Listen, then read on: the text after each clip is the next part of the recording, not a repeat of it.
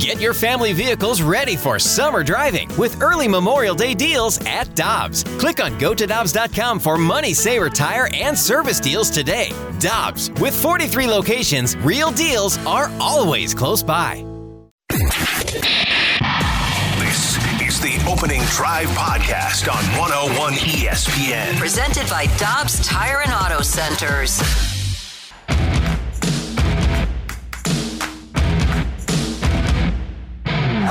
Good morning, everyone, and welcome to the Opening Drive on a rainy Tuesday morning on 101 ESPN with Brooke Grimsley and Super Bowl champ Kerry Davis. I'm Randy Carricker. Great to have you with us on a meh Tuesday. And the rain outside makes it even more meh.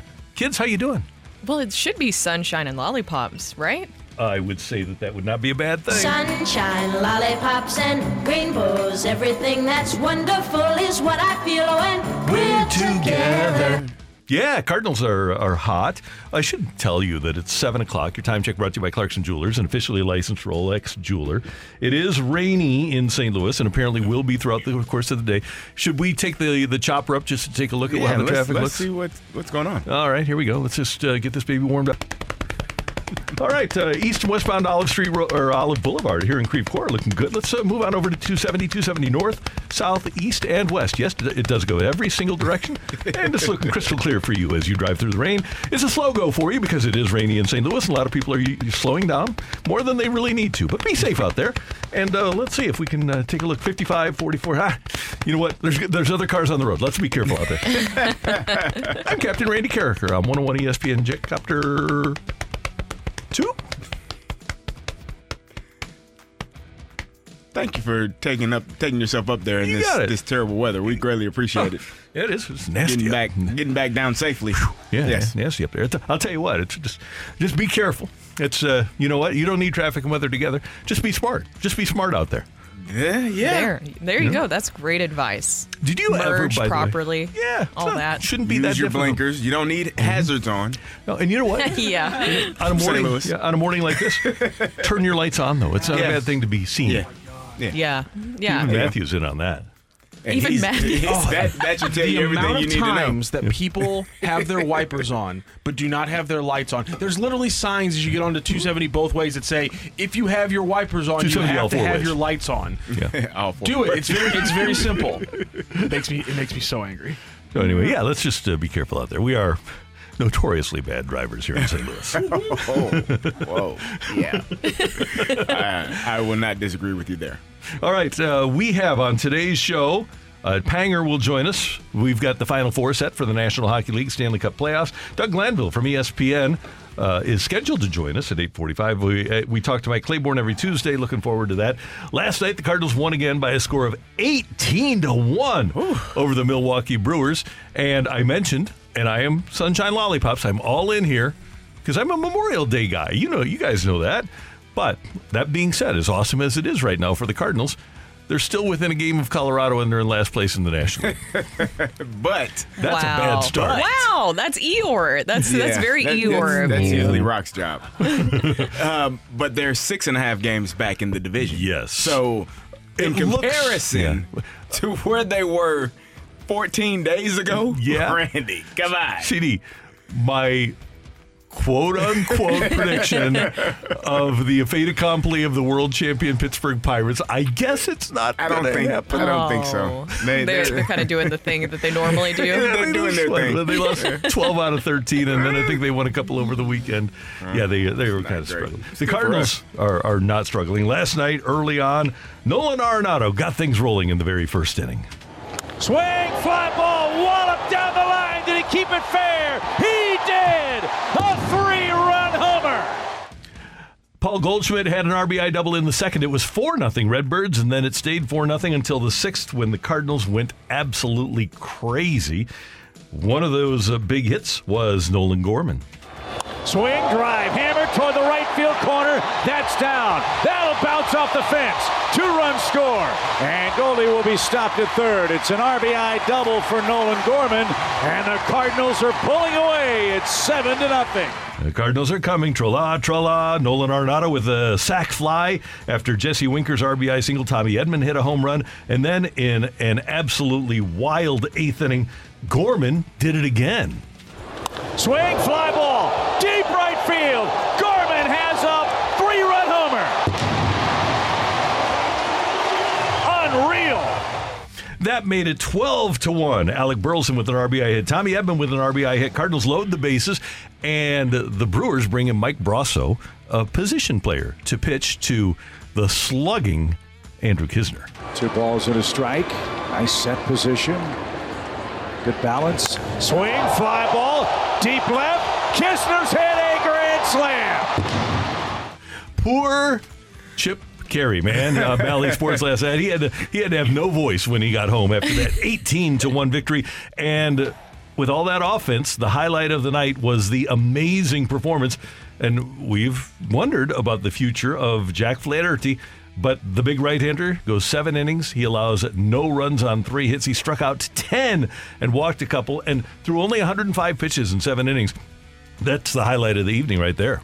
I was going to say, can I make a point? Because I know we had so much Roxford consternation over the last 2 weeks. There was a lot of angst, a lot of anger, a lot of vitriol towards Mo and towards Marmol, saying they need to be fired and they need to be. And I said one thing. Players need to play better. And it's amazing to me that when your MVP candidate starts to hit, starts to play well, when your ace goes out and performs in the manner in which he did yesterday, you start to win. Because at the end of the day, the people on the field are the ones that make the plays. No one else. You can call a great game. You can not call a great game. I can call a great play, Randy, and guess what? My players can run the wrong thing and it can be terrible. Mm-hmm. I can call a terrible play and my players can make a great play, and then I look like I'm the guy. And when in actuality, they are the guys. So players make plays, you win games. End of story. Yeah, well, I mean, we also learned the art of pitching last night. It was a master class of the art of pitching. I mean, I couldn't tell. Sometimes I had to squint a little bit. I was like, is that Bob Ross? Pitching. Was that Bob Ross or was that Jack Flaherty out there? Because that was a master class of the art of pitching. Jack Flaherty, I mean, that was the first time. The last time he went 7 innings or more in the game was May 7th of 2021, which is interesting because it's so close to this time of year again. Mm-hmm. And he just looks so much more confident. I think it's fair that we talk about his velo right now because he had great control and command of his fastball. What I saw was execution, and that was something that we talked about a lot too. It seems like ever since that meeting of the minds, and we talked about this a lot yesterday, Carrie, ever since that meeting of the minds between Adam Wainwright, Wilson Contreras, and Jack Flaherty, they needed to get on the same page, a reset, and you're seeing it pay off because whatever was going on beforehand, communication was not great. You could tell that it felt like a lot of the guys weren't on the same page. And now all of that clicking together, especially against the Brewers, the timing couldn't be more perfect. Everything went well last night. Only concern I have when you score 18 runs, save a little bit. Yeah, that's usually my only concern. Just save a little bit, unless you're going to get 18 more tonight. But just save a little bit. I thought that was a great game. Jack pitched, performed well. He did what we expect him to do, and your hitters are hitting, and you're seeing the success come around because of it. Here is Flaherty on that performance last night. It's just a place to start. Go from there, and you kind of see it with all of our starters. Miles has turned it around. However his start was this season, he had a good one yesterday. And you just want to build off that as starters. We know that we're going to piggyback off each other once somebody puts together, a real good one, and he did that yesterday, and I was able to build off that. So, each and every guy is just continuing to get better, and it's just about continuing to, piggyback off each other, which is something we've been able, we're gonna do. We know we're gonna do it, and it's just, one after the other, and it's kind of been with this whole team, kind of piggybacking off each other. And, oh, by the way, Flaherty did that with Wilson Contreras behind the plate last night. What? The DH? Yeah. He caught last night? He moved him to catcher. Wow. Yeah. What a beautiful. Can we also talk about, too, that shot that Bally Sports had at the end there whenever they were done, and you had Wilson Contreras and Jack Flaherty hugging in the dugout? That was a beautiful moment. Real or fake? What do you mean real or fake? Real or fake? Oh, real. It's totally real? Yeah. You think it was fake? You think it was staged? Could be staged. Could be staged. No. Could be staged. I thought that we was only a can real have one moment. conspiracy theorist on the show. And Matthew Rocchio has filled that, He's got that corner? Spot. He's got that market cornered. Okay. That's his spot.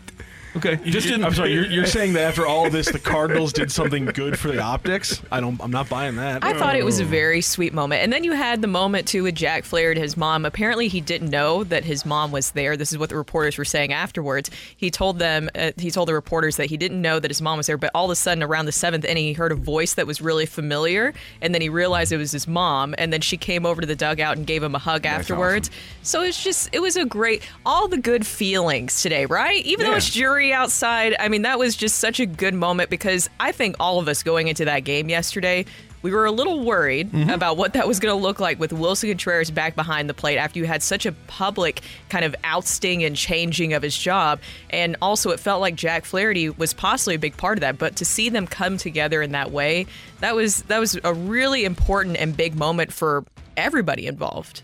One other quick note about last night. How good is Nolan Gorman? Really good, which is why you got to have the DH playing catcher so that he can play every day. Yeah, 979 OPS now. Am I crazy, or maybe this is just my negative nature? Well, and that all of this success from Nolan Gorman makes me think a lot about Jordan Walker, considering how quickly we gave up on Gorman's star status as a prospect last year, and then he comes out this year and is just raking like nobody's business. Yeah, maybe it's a good thing to get guys up to the major leagues and get them some reps. No, Randy. No, why would you do that, sir? Why would you do that? What are you talking about? Why would you bring a superstar phenom player here and let him do his job? Well, it felt what like sense Nolan. does that make, Randy? I feel like Nolan Gorman too had some growing pains a little bit, and there was times that I feel like I remember people on social media like, "What are we doing here?" But you work through those growing pains, right? Yeah, that makes sense. Seems to be the way it should work. I think so. By the way, Gorman does lead the National League in runs batted in at the moment with 33.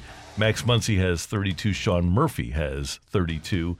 And let's see, Francisco Lindor. So the Cardinal offense lights it up, 18 runs. Hopefully they'll be able to get more done today. The NHL playoffs continued. The Stars eliminate the Kraken 4-2 in the series. The final score last night was 2-1. So it'll be Dallas and Vegas in one NHL semifinal in the West. And in the East, you're going to have the Carolina Hurricanes, and that'll be a fun series as they keep rolling. And is the other series done there? Let me just make sure that the other series...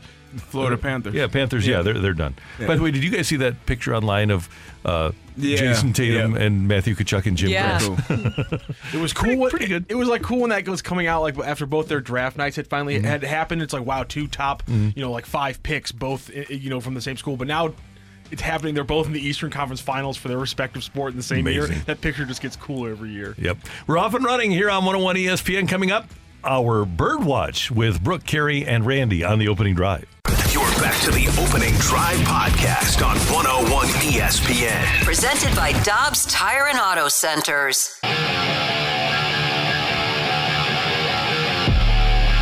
All right, it's time for the Birdwatch. Carey, Brooke, and Randy with you on 101 ESPN. And what are we thinking about with the Cardinals this morning?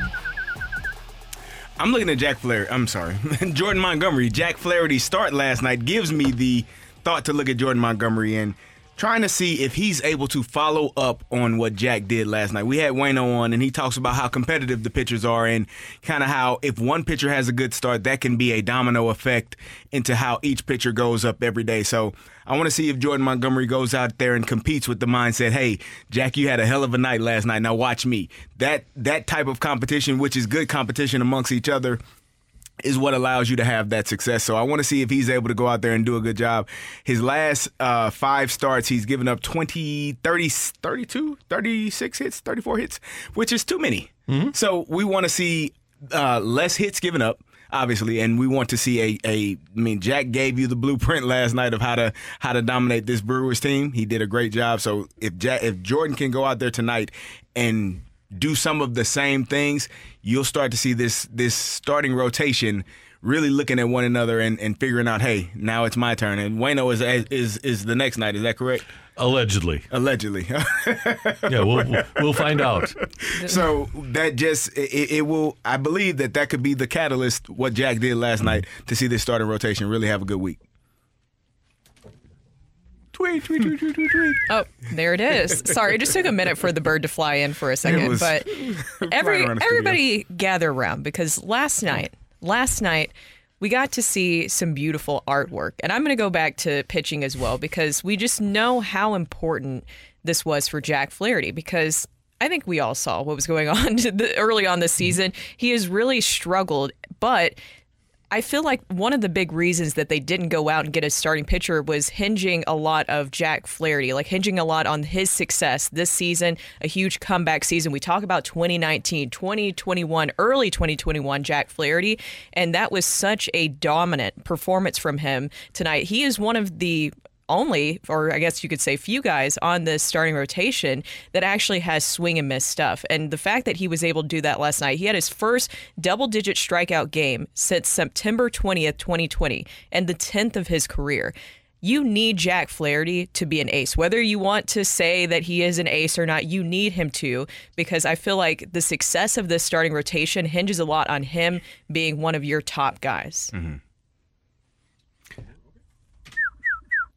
And guys, there's two things that I want to throw in here. Number one, and maybe we need to get the number going. This is 3 series in a row where the Cardinals have won the first game of the series. Look at that. Mm-hmm. Oh, yeah. How about that? Look at that. But the other thing is, who's the best hitter on this team? It's one Nolan Gorman. Over the course of the last 7 days, Nolan Gorman has had 18 plate appearances. He has 3 homers, 10 RBIs, and his OPS is 1.968. But his entire season has been fantastic. He's got a 979 OPS, 10 homers, 33 RBIs. This guy's on pace, guys, for 40 home runs and 120 RBIs through a quarter of a season. He's only played in 37 of the Cardinals games, but Nolan Gorman has turned himself, credit to him because of a great offseason, he's turned himself into not only one of the best hitters on the Cardinals, but if you are one of the best hitters on the Cardinals with Goldie and Arenado, then by definition, you're one of the best hitters in the league. And right now, Nolan Gorman is one of the best hitters in the league. And those are the sort of impact hitters you need, especially if you are not going to have Jordan Walker here, because we anticipated that he would be an impact hitter. You need to have at least 3 hitters in the middle of your lineup, and he is the third for the Cardinals. And he's just been so dominant as well. And it's timely hitting. We've talked about that a lot with him this season, the timely hitting and just dominant performance. Stormin' Gorman, that's the nickname I like going with because it just seems like he strikes at the right moments. And he's just doing so well for the Cardinals this season. I don't know if I could say, I guess you could kind of put him under the category of surprise, maybe. Breakout candidate. Yeah, I didn't expect him to do this. And by the way, he turned 23 last week. Oh, my gosh. Yeah. Randy, you know, you and I are pretty intelligent gentlemen. We made a point earlier this year that 8 runs a game would be the number for this team to have success. They have won 7 of their last 8. How many runs a game do you think they're averaging? Probably 8. On the dot. 8. Thank you. So, I mean, if you listen to the opening drive, we give valid information and we tell you what is required to win games. 8 runs a game for the last 8 games, and they are winning those games, 7 of the 8 of them. So it's simple math here, Randy. These are the analytics that the analytics people need to listen to. It seems pretty cut and dry here. and a lot more simpler. And that might even score, that might be a record. And by the way, I mentioned the quarter pole. Let's see, 25, 35, 42. So we're just past the quarter pole of the season here. And the Cardinals, once we get to Memorial Day, they should be in the hunt. We're a couple of weeks from Memorial Day. Actually, I think it's 2 weeks from yesterday. And the Cardinals, if they can keep this up, and they should, by the way, after this 7 games, the next 12 after that should be easy. And if the Cardinals, if you could, to me, if you're within 5 games of a playoff spot in September, you're in okay shape. Not great, but okay shape. But if you are within 5 games of a playoff spot on Memorial Day, you have plenty of time. We had a question yesterday asking, would they be above 500 by the All-Star break? Well, and we the way things 25 are going, and 15. They're 8 games under. And, yeah, if they just pick up a game on 500 a week for the rest of that's 2, 3, 4, 5, 6, 7, all they need to do is go a game over 500 every week, go 4-3 if you have 6, or if you have 6 games, I guess you go what? Yeah, 4-2. 4-2. Yeah, have some 4s and 2s, and especially with that 12 games coming up. Yeah, I could see them being at 500. That would probably be what Tony would desire. Is okay. Let's get to 500 by the All-Star break, and then our old Cardinal big picture stat comes into play. Last 6 years, the Cardinals playing .507 ball before the break and .595 after the break. So yeah, I could absolutely see the Cardinals being at 500 at the break. Wouldn't surprise me if they were significantly over 500. That might surprise me, but if they were at 500, no, I wouldn't be surprised at all. You guys, how did you answer that? I think we both said yeah, didn't we? I think so. I thought the question was, it over 500 or like right at 500? So I think it was, I don't know. Either right way. At. We both agree though. Yeah. Because right now the vibes are good. And really also are. Somebody from the 314 pointed out, Newt Barr with 4 runs last night. Him at leadoff has been a game changer. I agree. I mean, Lars Newt Barr, if you could just build a perfect leadoff hitter, I feel like he would be the guy. The way that he just kind of sets the table for the lineup is great. And maybe that's just me being biased. Yeah, because I think Ricky Henderson might be, if you were going to build the perfect leadoff hitter. Yes. Just maybe. Hey, look, I'm the president CEO of the Lars Newt Barr fan club. I got to advocate this is the last for him. 10 years we're going off of. Okay. We're, as of right now, we like what we see from Lars, right? Absolutely, no doubt about it. By the way, I mentioned the schedule after the Cards play the Brewers and Dodgers. Now, if you go 3-3 in these last 6 home games against the Brewers and Dodgers, I'm okay with that. I'm okay with going, heck, if you go over 500 in those games against the Dodgers and Brewers, I'm a happy camper. Because I anticipated, and anything could happen. The Cardinals just won the first one, but I anticipated that it'd probably be like a 2-5, So, but if you can get to 3-4, 4-3 on this homestand, then you've got 4 at Cincinnati, 3 at Cleveland. Then you get the Royals in town at the end of May. By the way, then after that, it's kind of weird. You have, and I don't recall seeing this ever in Major League Baseball, the Cardinals have back-to-back days off at the end of this month. You guys ever see that? A baseball team with back-to-back days off? Good for them. Yeah, they have. So if you go to the end of this month, the last day of this month, the 31st, a Wednesday, they're off, and then they're off on Thursday, June 1st, before they go to Pittsburgh for 3, and then the Rangers for 3. Yeah, and then the 2 games before they play the Cubs in London, obviously, those are 2 days off. But it's weird. It's unprecedented to me to have back-to-back scheduled days off like the Cardinals have on the last day of this month and the first day of June. And we got to ask them, because they have 18 days straight right now of a game. Mm-hmm. Do you think they like backing up 2, or do you think they'd like 9, break 9? I think they'd like 9, break 9. I think they would too. But, I mean, that's insane. Rob Manfred needs to hire me as his director of scheduling. There you go. Was the NFL who used to just have like 2 like an old couple in like the in New Jersey. in New Jersey or something? Yeah, like you used to draw the entire schedule. Yep. We're going to have Bob Costas on the show on Thursday, but Bob Costas has the idea down. And by the way, he said that we should do this 15, 20 years ago. But he suggested, before there were 15 teams in each league, having 15 teams in each league, steal the NFL model. Maintain the integrity of your division races with 18 games in your division. All right, so you got 9 at home, 9 on the road against everybody in your division, 72 games. All right, so if you're going to win a division, you have to beat the teams in your division. Mm-hmm. 6 games, home and home, against everybody else in your league. Dodgers, 3 at home, 3 on the road. Braves, 3 at home, 3 on the road. 10 other teams in each division, 60 games. That gets you up to 132. And then just like the NFL does, 6 games against a division from the other league. 3 home, 3 on the road. 30 games, 162 total. You've got a completely balanced schedule. The Cardinals play the exact same schedule that the Reds, Cubs, Brewers, and Pirates do. The Braves and Mets and Phillies and Marlins and Nationals all play the exact same schedule. I don't need to see Mike Trout every single year, and I don't know if I see him every third year, I'm fine. Mm-hmm. And I think that would work perfect for baseball. Why do you need to see every team every year? If you see them every third year, that builds up a little bit of anticipation. And I'm more inclined to buy tickets every third year and sell out a game than if I have that opportunity every single year. I see that. I think that's a very interesting approach to the schedule. I think it would make sense if everybody in your division is facing the same team, so you can kind of throw all of the little excuses out the window, too. Is there anything stupider than the Cardinals-Royals rivalry?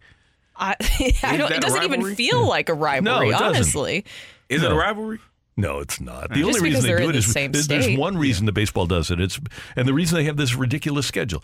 There's one reason. It's because of the Mets and the Yankees. And nobody watches. Nobody. I won't say nobody, but nobody cares. I mean, do people in St. Louis care about the Mets and the Yankees? No. There's one place, it's Park Avenue, where they care about it. It's ridiculous. And that's why Rob Manfred needs to have an even-keeled, balanced-thinking Midwesterner to put together his schedule. There you go. That's very fair. Good point, Randy. Thank you. Coming up, what's bigger from last night? The Cardinals getting a gem from Jack Flaherty, or that the gem came in Wilson Contreras' first start back behind the plate? That's next on the Opening Drive on 101 ESPN.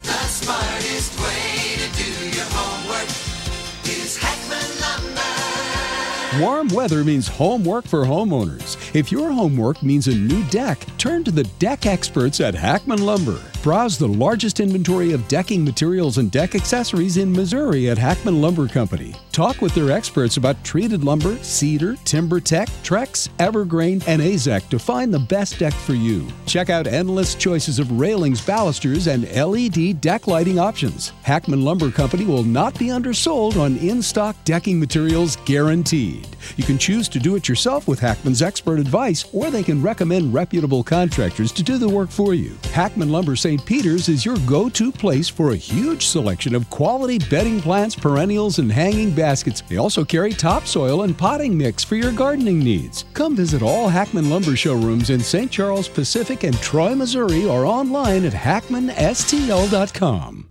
You're back to the Opening Drive podcast on 101 ESPN. Presented by Dobbs Tire and Auto Centers.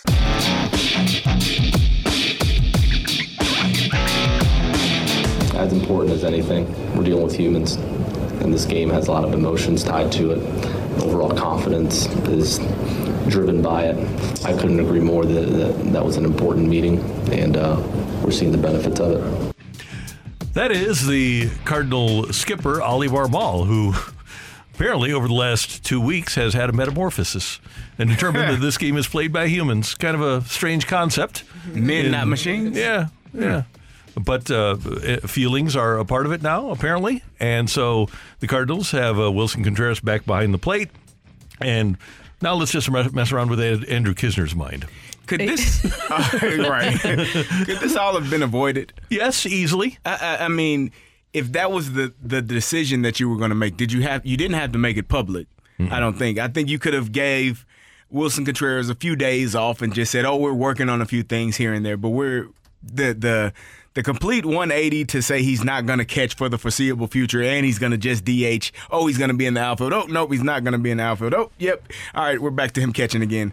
It's been a strange. What do you got there? Yeah, I just think that what a text you guys got yesterday was at the essence of all of this. Which text was that? The text was the person signing the checks. Because I tweeted on the day it happened, how do you explain this to an owner? The person signing the checks had to come to the baseball group and say, look, you asked me to sign this guy for $87.5 million over 5 years to catch, not to DH, to catch. I have to believe that at some level there was push from the money people that said, or money person that said, hey, come on now. Let's not mess around here, and got Wilson back behind the plate. I agree to Carrie's point of I feel like it could have been avoided, though, because we even had Jesse Rogers of ESPN on yesterday, and he talked about, of course, in media, we love transparency, but that was so transparent to the point where it seemed like there wasn't like an actual game plan of how they were going to move forward as a group and what Wilson Contreras' role was going to be, what he exactly did wrong. You know, you heard kind of these words of like nuances and things like that, and then all of a sudden in a week, he's learned these nuances, but then Contreras tells the Post-Dispatch, well, there wasn't much that was actually changed. And so then you're going into tomorrow like, what in the world are we about to see here?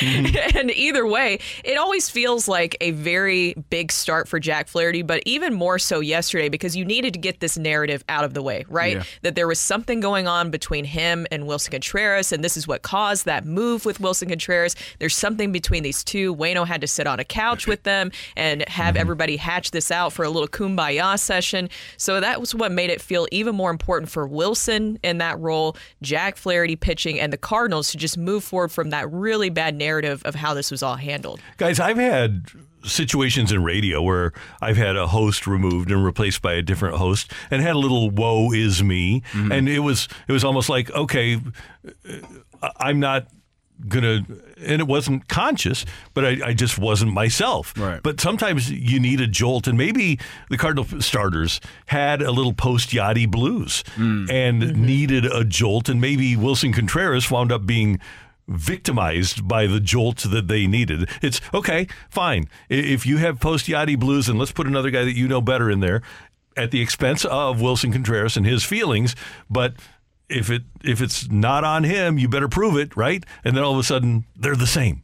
And it wasn't all about Wilson Contreras. It was about their pitching. It always was, though. I mean, it was never, the ball is leaving your hand. You have control over what pitch you want to throw and where you want to locate And my question, Kerry, is were they admitting it to themselves? They couldn't have been. I mean, I think Jesse Rogers said yesterday that Jack Flaherty was kind of the catalyst for this whole Wilson Contreras going to DH move, and to have him starting yesterday with Wilson as his catcher, I think was the right move and the right thing to go, the right way to go about it. It just felt strange that they made that decision and kind of they were in the midst of stinking, and that was the one thing that they pointed to as, oh, this is the reason. No, there's a number of reasons why you're not performing well. One being your pitchers aren't hitting their location, and I'm sure we had BT on yesterday saying that also Wilson could have been better with maybe his location of where he's holding his glove and things of that nature. But all in all, they all had to come to the table and say, I have to be better. I can't point my finger at someone else. I have to be the best player for this team to have success. And I think they finally did that. They're starting to show that here in the last couple of weeks. It sounds simple, but communication helps out a lot. So it helps out all relationships, huh? It helps out a lot of relationships. So you even have that situation where Adam Wainwright returns. He has kind of that conversation that was led by Ollie Marmol. I think that's what Waino said, that Ollie wanted him to have that conversation with Jack Flaherty, Wilson Contreras, and Waino was a part of that as well, where it was kind of just a meeting of the minds coming back together, hatching things out. And then you also had, it was reported last night too, that apparently Paul Goldschmidt in Chicago also had like a kind of pep talk, I guess, to the team. And then that kind of started things as well, because Wilson Contreras talked about the importance of that. And then for Wilson, too, just for him to get back on track and show, he said it was important for him to show the guys that, how much he cares. And for everybody to be on the same page, it just shows you how much. It sounds so simple, right? Like we're all humans. We're in the day and age of social, on social media where we overshare everything. But sometimes something as simple as communication can lead to good results on the field. And it felt like that was the missing piece maybe for this group, is getting all on the same page, figuring out the best way to talk to each other. Do you think there was a conversation where the pitchers are complaining about Wilson and Ollie say, okay, you know what, forget it. You guys, Kisner, you start. I think that's exactly what happened. Let's see if Wilson is really the problem. Let's see if this is what's causing. And as you said, we kind of had some of the same issues, some of the same problems. And then you're saying, well, okay, it's not Wilson, it's us that need to be better. And again, collectively, when you are able to look at yourself and say, what can I do better to help this team? Generally, the team is going to be better. And by the way, Brooke, you mentioned that Paul Goldschmidt meeting in Chicago last week, and we were able to get our 101 ESPN microphones into the Cardinal Clubhouse. This was a players-only meeting, and we were able to get our 101 ESPN microphones in there, and the Cardinals don't even know that we were able to get the tape of Goldie talking to his teammates. This is early on, actually in Chicago last week, early on in that series. All right, you guys, let's listen up. We won a game yesterday. And if we win one today, that's 2 in a row. We win one tomorrow, that's called a winning streak. It has happened before.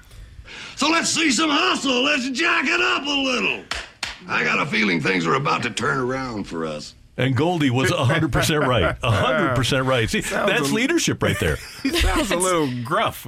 Older gentleman. I didn't know. No, Goldie sounded allergies, CD. Allergies. Yeah, you know, they're bothering me as well, so I can understand that. Yeah, I feel like sometimes too, when the quietest guy, and look, we're not in the clubhouse, except for that one moment, I guess I should say. Sometimes we get our mics in at the right moment, but it feels like the perception with Paul Goldschmidt is that he's very quiet and lead more by example, by actions. And I feel like somebody like that steps up and addresses the room, everybody's going to pay attention. Right. He talks, people listen, right? Yes. One other note. Do you guys think Ollie, can you go back to that cut, Matthew, that first one that we played coming out of the break, where I just want to hear the first part of this again. As important as anything, we're dealing with humans. Okay, stop right there. Is that philosophical differences right there? Front office and Ollie? Uh-oh. Oh, man. Because numbers clearly mean more to some people, right? Yeah. We shall see. Yep. Are you saying they need a human consultant, and not just them? Yeah. I feel like sometimes I like that when things come out in the public, you're like, did you run this by anybody that might be like, this is not going to go well? I don't know. What would a human do in this moment? Yeah, like I don't know. This might not go so well. Who knows? Coming up, get your text into the Air Comfort Service text line 314. Hey, by the way, you guys are right, and it's not going away. It's here now that somebody mentioned that it might go, that they would like it to go away. It's here forever. 314-399-9646. 314-399 Yo-ho. Yeah, Yo-ho is here to stay. Take it or leave it is next on 101 ESPN. You're back to the Opening Drive podcast on 101 ESPN. Presented by Dobbs Tire and Auto Centers. It's time for Take It or Leave It. Want to say something? Want to put it out there? If you like it, you can take it. If you don't, set it right back. Get your text into 314-399-9646 and give us your Take It or Leave It. Brought to you by Gloria Lou Realty. Visit GloriaHasTheBuyers.com and start packing. That's my final offer. Take it or leave it.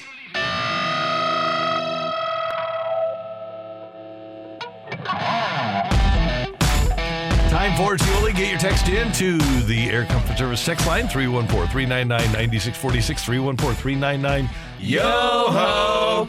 All right, kids, Dateline Indianapolis rookie orientation for the Indianapolis Colts, and multiple rookies trash a hotel room. Who stays behind to get it all cleaned up and spiffy again? One, Anthony Richardson. Take it or leave it. He's already the leader of the Colts.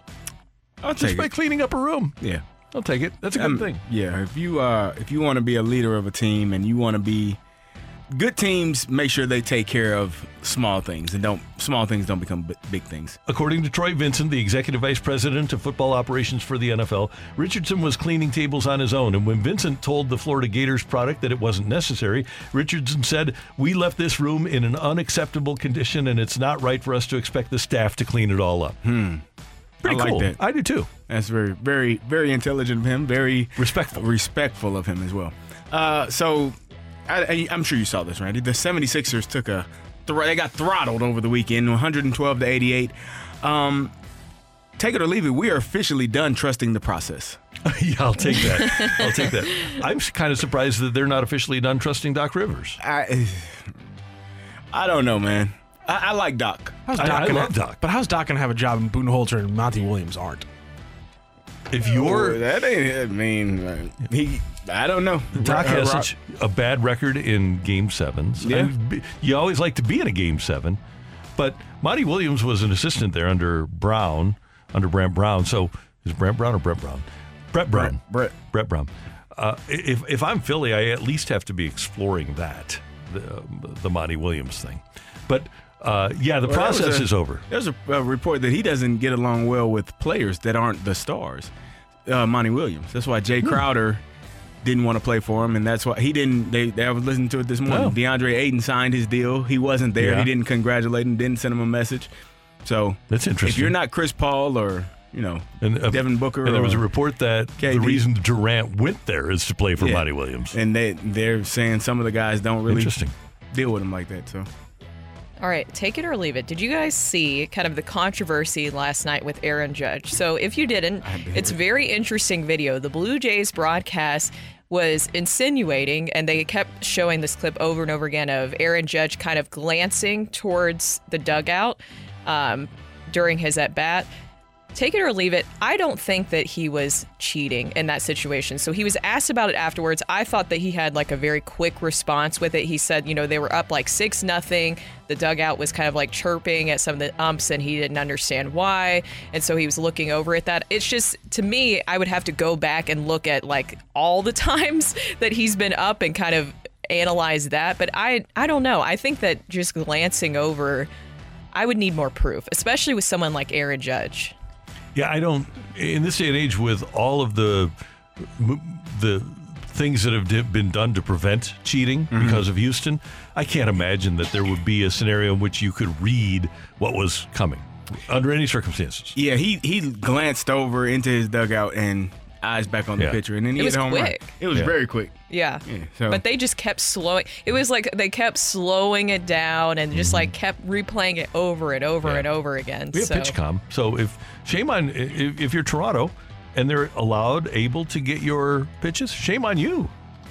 Let's call your own pitchers. Matthew, what do you got on the old text line? Take it or leave it. The Cards will point in November to the Waino Couch conversation as the catalyst that led them to the World Series. Also, after they pick up an ace pitcher at the deadline. Take it. Yeah, I'll take it. There was a lot of layers to that one, huh? Mm-hmm. So you're taking all that? If that's the exact scenario, I'm going to point to getting the ace pitcher at the deadline, personally. I'm going with the couch. Take it or leave it. Cards are going 76-44 the rest of the season to get to Randy Carricker's 93-win prediction. Whoa. Yeah, sure, I'll take it.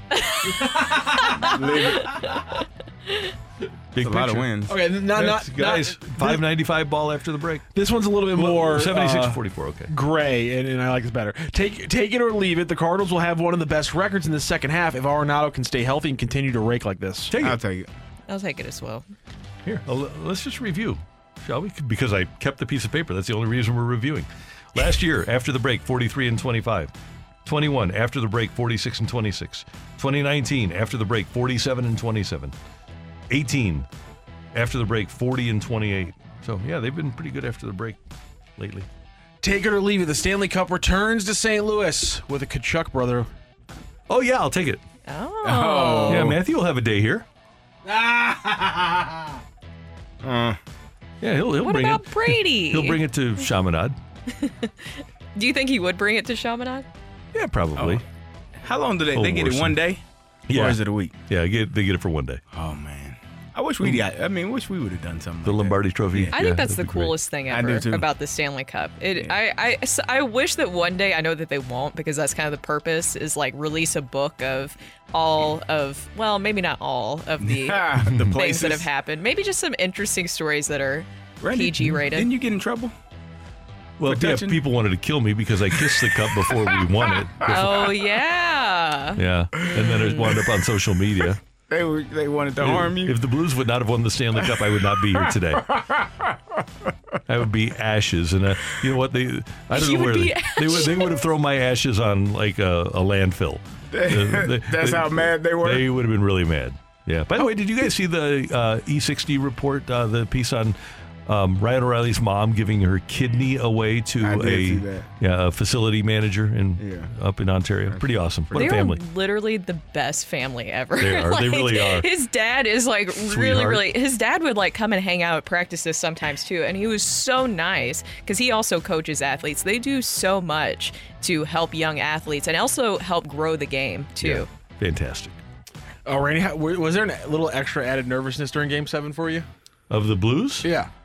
Were you thinking about that at all? Oh, no, not that. Okay. No. Once it was 2-1, I thought it was over. The way Benner performed in the first period, and then once Petros scored 2-0 after the first period, game was over. You were there. Did it feel over? Yeah, I would say so. I'm trying to remember because they sent us down to like the bottom area kind of early, so we didn't have a TV down there for a little bit. But yeah, it felt like over pretty early. Benner won that game in the first period. Yeah. It was demoralizing for them not to get anything past him there. Poor Brad Marchand skating off early. That's pretty bad fun. Take it or leave it. Tyler O'Neill or Carlson are gone by the All-Star break. Leave it. You said or? Yeah. By the break, though, not the deadline. By the All-Star break. Carlson and who? When is the deadline? Carlson August? or O'Neill. Oh. July 31st. Late July. And the All-Star game is early July. Yeah, about the 13th, 14th, something like that. Nothing against O'Neill, but you would have to do more, right? Like I think his trade value is You think down. by the deadline though? No, I don't think they unless somebody values those players. First of all, I don't think they can trade Dylan Carlson. Yes. Because he's their center fielder. Correct. So it would be Tyler now we're O'Neill. talking about O'Neill, and like Brooks says, what's O'Neill's market value? Not great at the moment. Now, if you just want to get rid of him because there's a human interaction that is not going well between he and a member of the staff, then that's something different. But we're wondering if Carlson's hurt, who the Cardinals bring up. Are they going to bring up Jordan Walker? I don't think There's so. only one guy to bring up, and you don't want that, Brooke. I do. I like Toe Mater. I like Toe Mater. What about Moises Gomez? That's what I said. I don't know if he's having a great year. What is Taylor Motter doing this year? Gosh darn it. You made me walk right into it, Randy. I don't want to. I like Toe Mater, okay? You do that. Moises danced when they DFA'd him. You literally danced. There's no witnesses to that. There's no proof. There's no proof. Moises is struggling a little bit right now. He has 37 hits and 40 strikeouts and just 5 home runs. Okay. So not great. No. All right. Thank you, Matthew. Thank you, Randy. And thank you very much for your texts. We do appreciate them. Coming up, our fresh take, Jack Flaherty cruising last night. His old Irish on top of his game again. That's next on 101 ESPN. You're back to the Opening Drive podcast on 101 ESPN. Presented by Dobbs Tire and Auto Centers.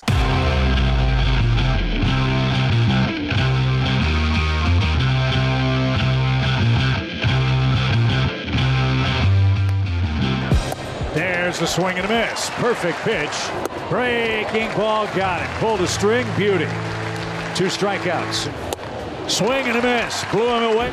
Swing and a miss. That's 3 straight strikeouts. And that one is cut on and missed. Anderson is strikeout victim number 10. That's our buddy Chip Carey of Valley Sports with the call last night. Jack Flaherty of the Cardinals, 7 innings. He struck out 10, walked only 2. Didn't allow a run. He did allow 3 hits. And as important as anything, Brooke and Carey, he only threw 105 pitches in 7 innings. He was as efficient as he has been all year long. And hopefully this is a watershed moment for Jack Flaherty, and hopefully he turns back into the pitcher that he was in April and May of 2021 when he was the best pitcher in the National League before he suffered the oblique strain on Memorial Day at Dodger Stadium.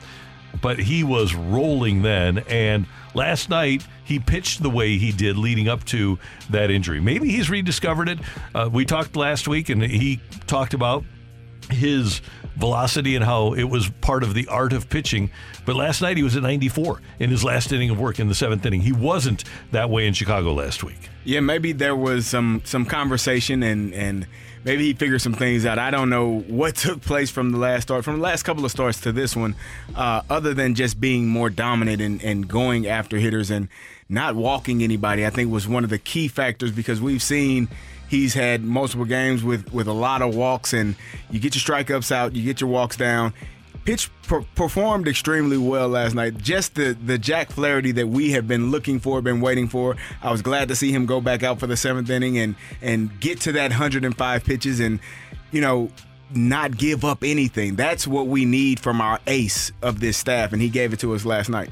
Well, and Ricky Horton said yesterday, right after the game, he said, it's amazing what happens when you let your pitchers toss for 7 innings. And it worked out well. You kind of had to keep him in that game, right? And he was just so dominant, as you mentioned, Carey, and you need him to be your ace. That's why they didn't go out and get another starting pitcher. They were really looking to Jack Flaherty to return to form. He wasn't injured going into the season. We know that injuries have hindered him, especially the past couple of years. He's healthy. He's ready to to go. And so this is a huge year for him in many ways. A comeback, you need a huge comeback for him, but also it's a contract year, right? For it's him, his future with the Cardinals, what he's going to do moving forward. And he just looked so much more comfortable out there. And I don't know if it was just a mental thing. And when we go back to that communication topic of everybody getting on the same page, everything was aired out. So you didn't have that clouding in your head of like, well, why doesn't, this person understand that this is what I want? You know what I mean? Mm-hmm. Getting that thought out of your head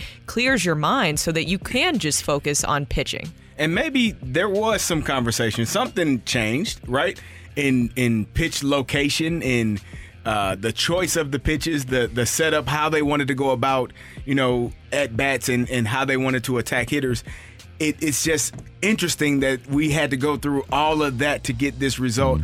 Whatever it took, I'm glad we got here. But, I just want to see them continue that. And I want to see him continue that. And I thought it was perfect that Wilson Contreras was behind the plate for his best game of this season. We saw and heard Jack Flaherty's demeanor last week when he sparred with Derek Gould and Jim Hayes after his last start. And Ollie Marmol was asked last night about the demeanor of Flaherty in Chicago as opposed to last night's Flaherty. Well, he always shows up pretty competitive. That first inning ran into some traffic and was able to pitch out of it. And you can see it, just a quiet confidence. After that, it was just even keel throughout the entire game, in control. But there was something about it that you knew they weren't scoring today. And that's what you need from a number one. I always go back, guys, to Chris Carpenter getting on the bus after Game 4 here in St. Louis against Philadelphia in 2011. And he said he was talking to Nick Punto and Gerald Laird. And he said to the guys, hey, just give me a run tomorrow and we'll be good. Mm-hmm. And then he goes out and throws a shutout. And that's what you need, is that guy that comes to the ballpark and says, okay, team, you can hop on my shoulders. I got you guys. So let's look at this realistically. If Jack Flaherty is the ace, which we have been wanting him to be, that will mean Jordan Montgomery is your number 2. And he's been one of the better pitchers for this team, if not the best pitcher for this team all season long. Miles Mikolas is your 3. Waino is probably your 4. And if you got those 4 guys, you feel pretty comfortable and confident right now in comparison to how you felt a month ago? Yes, I do. If they are performing in the manner in which Jack Flaherty performed last night. If you have a number one, everything falls in place behind that guy. Yeah. And yes, I would feel really going into a playoff with those 4. Yeah, I'd feel really good. Now, if I have to use a 5th starter, maybe not so much. But that's right now. Are we looking at Steven Matz and trying to figure something out just yet? Trying to figure something out, yeah. I think that's what we needed to see from Jack Flaherty last night, right? Because we hadn't seen such a dominant performance from him like that in a while. I mean, as we talked about, it's the first time since May 7th of 2021 that he's went 7 or more innings, and he looked like the Jack Flaherty of early 2021. We needed to see that this season, right? Yeah. And so you hope that this is going to be kind of the catalyst where this team moves forward. And that goes for the starting pitching as well, because even outside of the Wilson Contreras controversy, we knew that starting pitching was going to be a concern going into the season because you didn't go out and sign a big arm. And honestly, the numbers haven't been great for the starting rotation going into all of this. I mean, it was like a 5.32 ERA. What was it? I think like that, something like that for the starting rotation going into yesterday. So to have Jack Flaherty perform in the way that we haven't seen him in, it feels like years, really, I think that's a good sign, because winning and performing that way is contagious, and you hope it will continue to move forward in that way. That was actually the Jack Flaherty that when Nolan Arenado came here, he expected to see the whole time. Here's Arenado last night on Flaherty's performance. Number 3 or 2, whatever you want. Okay, we forgot about that one. That was one of the best outings I've ever seen him have, and he just seemed control of the game after that first inning. He just seemed to calm down. Him and Wilson did a great job. Wilson did a great job also, and he deserves credit. I feel like he hasn't been given the credit he deserved, but he did a good job back there also. But Jack just executed his pitches. He looked just real comfortable out there, throwing anything in any count, and just looked like an ace right there. He looked like an ace. That comment right there tells you all you need to know. And we can go back to earlier this season when Jack had the no-hitter, right? But he had 8 walks. Was that how many walks he had? First start. The first start of the season. it was a good outing, but he was trying to be too perfect and trying to get guys out with pitches out of the strike zone and not attacking hitters.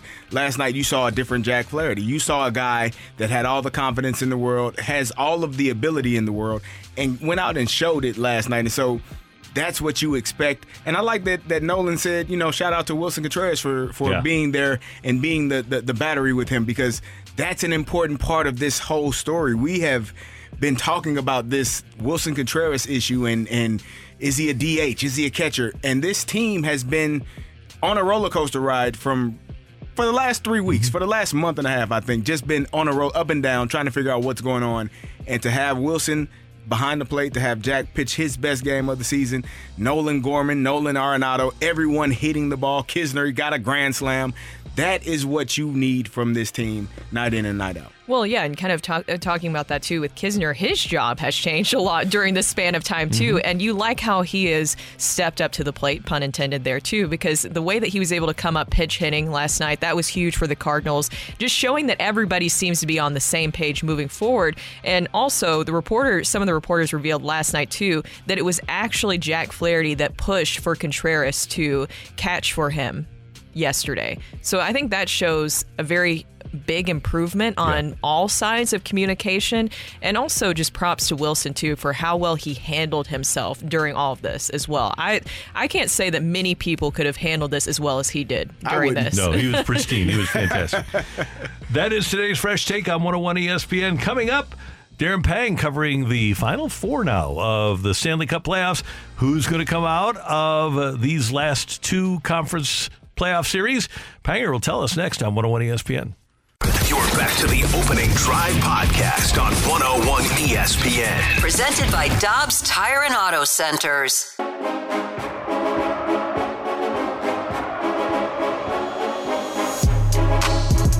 With Brooke Grimsley and Kerry Davis, I'm Randy Carricker, and several years ago, actually right before Darren Pang came here as a Blues analyst, the Blues hired John Davidson out of the broadcast booth to become their president.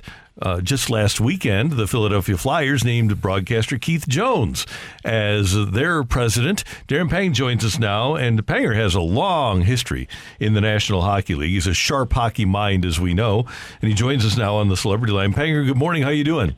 Good morning, Randy, and thank you for that. That's great news for the NHL, having a guy like Keith Jones in that position.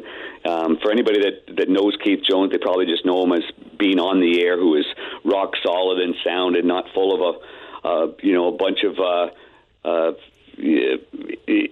do I say this? He's just a good, honest guy, and when he played the game, he did it the same way, and so I'm really happy for him, and a good time for the Philadelphia Flyers to make this move and to get things strengthened from their fans and some trust, and then now they've got a lot of hard work to do. I just talked to him last night, and that's exactly what he said. We got a lot of work to do right now, but he's very excited about that. Would you like to run a team?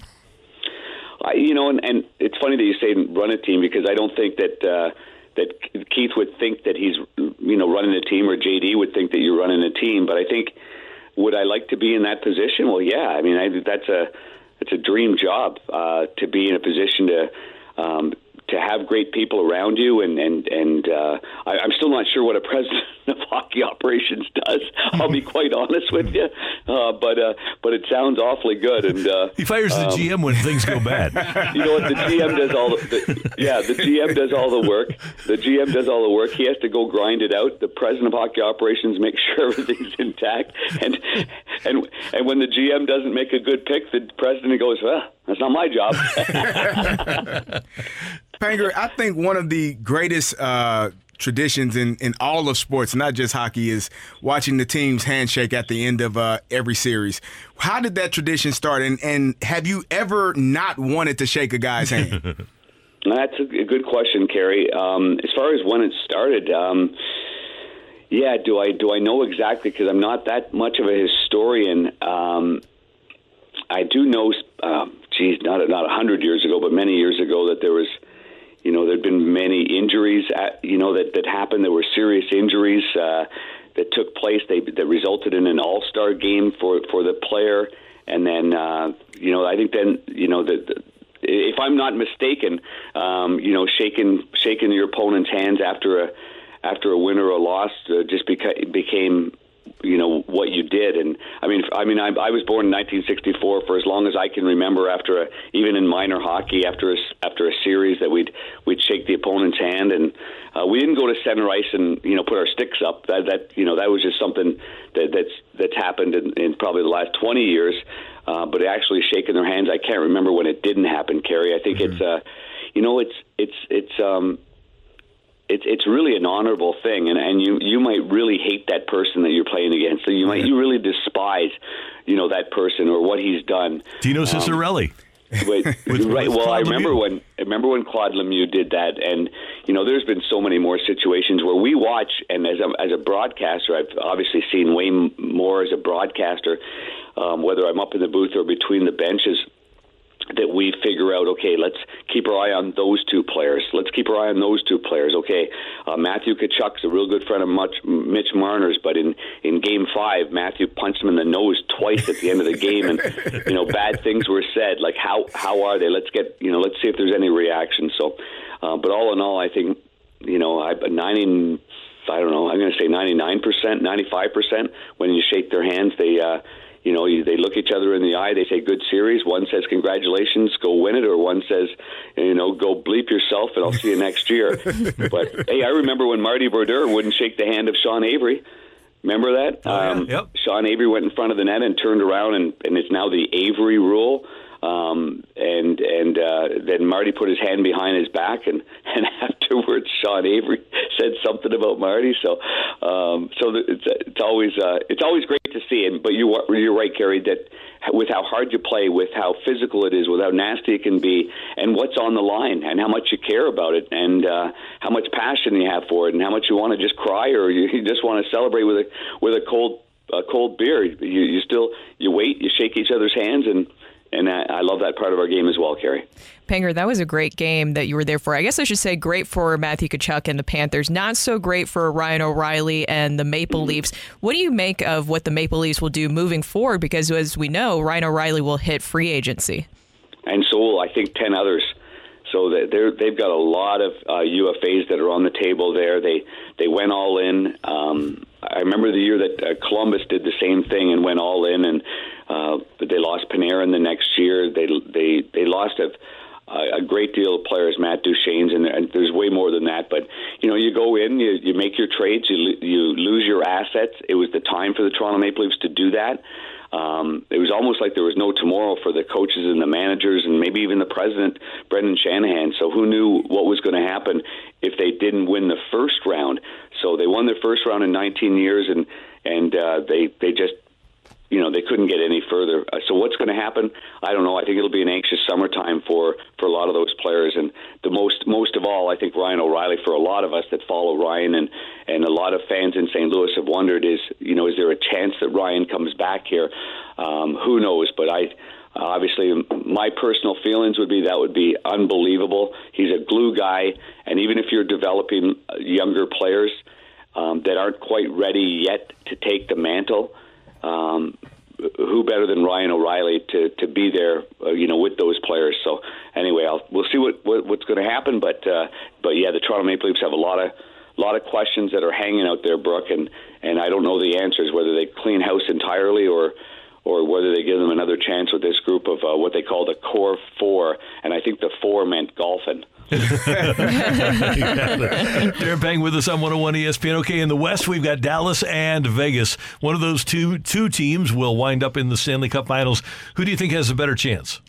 Yeah, great game last night, by the way. That was on ESPN, and I thought that was one of the better games. I felt like I've been very fortunate in my broadcast that I got a lot of close games, and it hasn't happened with all the series. So to end it on a Game 7 and to have that tightly contested game was outstanding. So right now, the Golden Knights are a team that you just can't take for granted. I think they've got the edge right now, but I think the goaltending is the advantage of the Dallas Stars, especially having Jake Ottinger, who I thought was the best goalie in the playoffs anyway, although he hasn't played that way.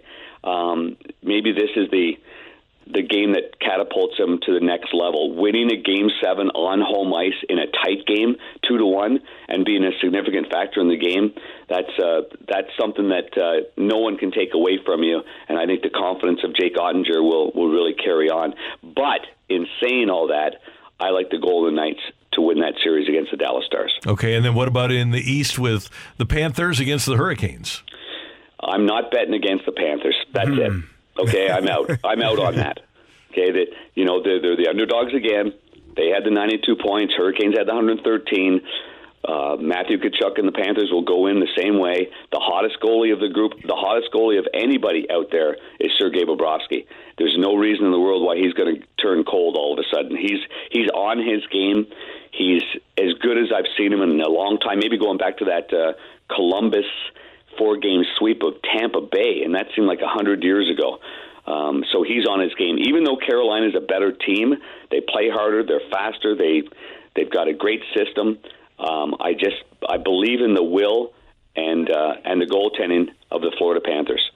All right, and Panger, one more thing. The Blues wind up with the 10th pick in the draft. They've got 3 first-rounders later on. This will be coming up in June. What are you hearing as you travel around? Do you think there's going to be, not just with the Blues, do you think that this is going to be one of those years, you mentioned the Core 4 in Toronto, and a lot of teams have a lot of free agents.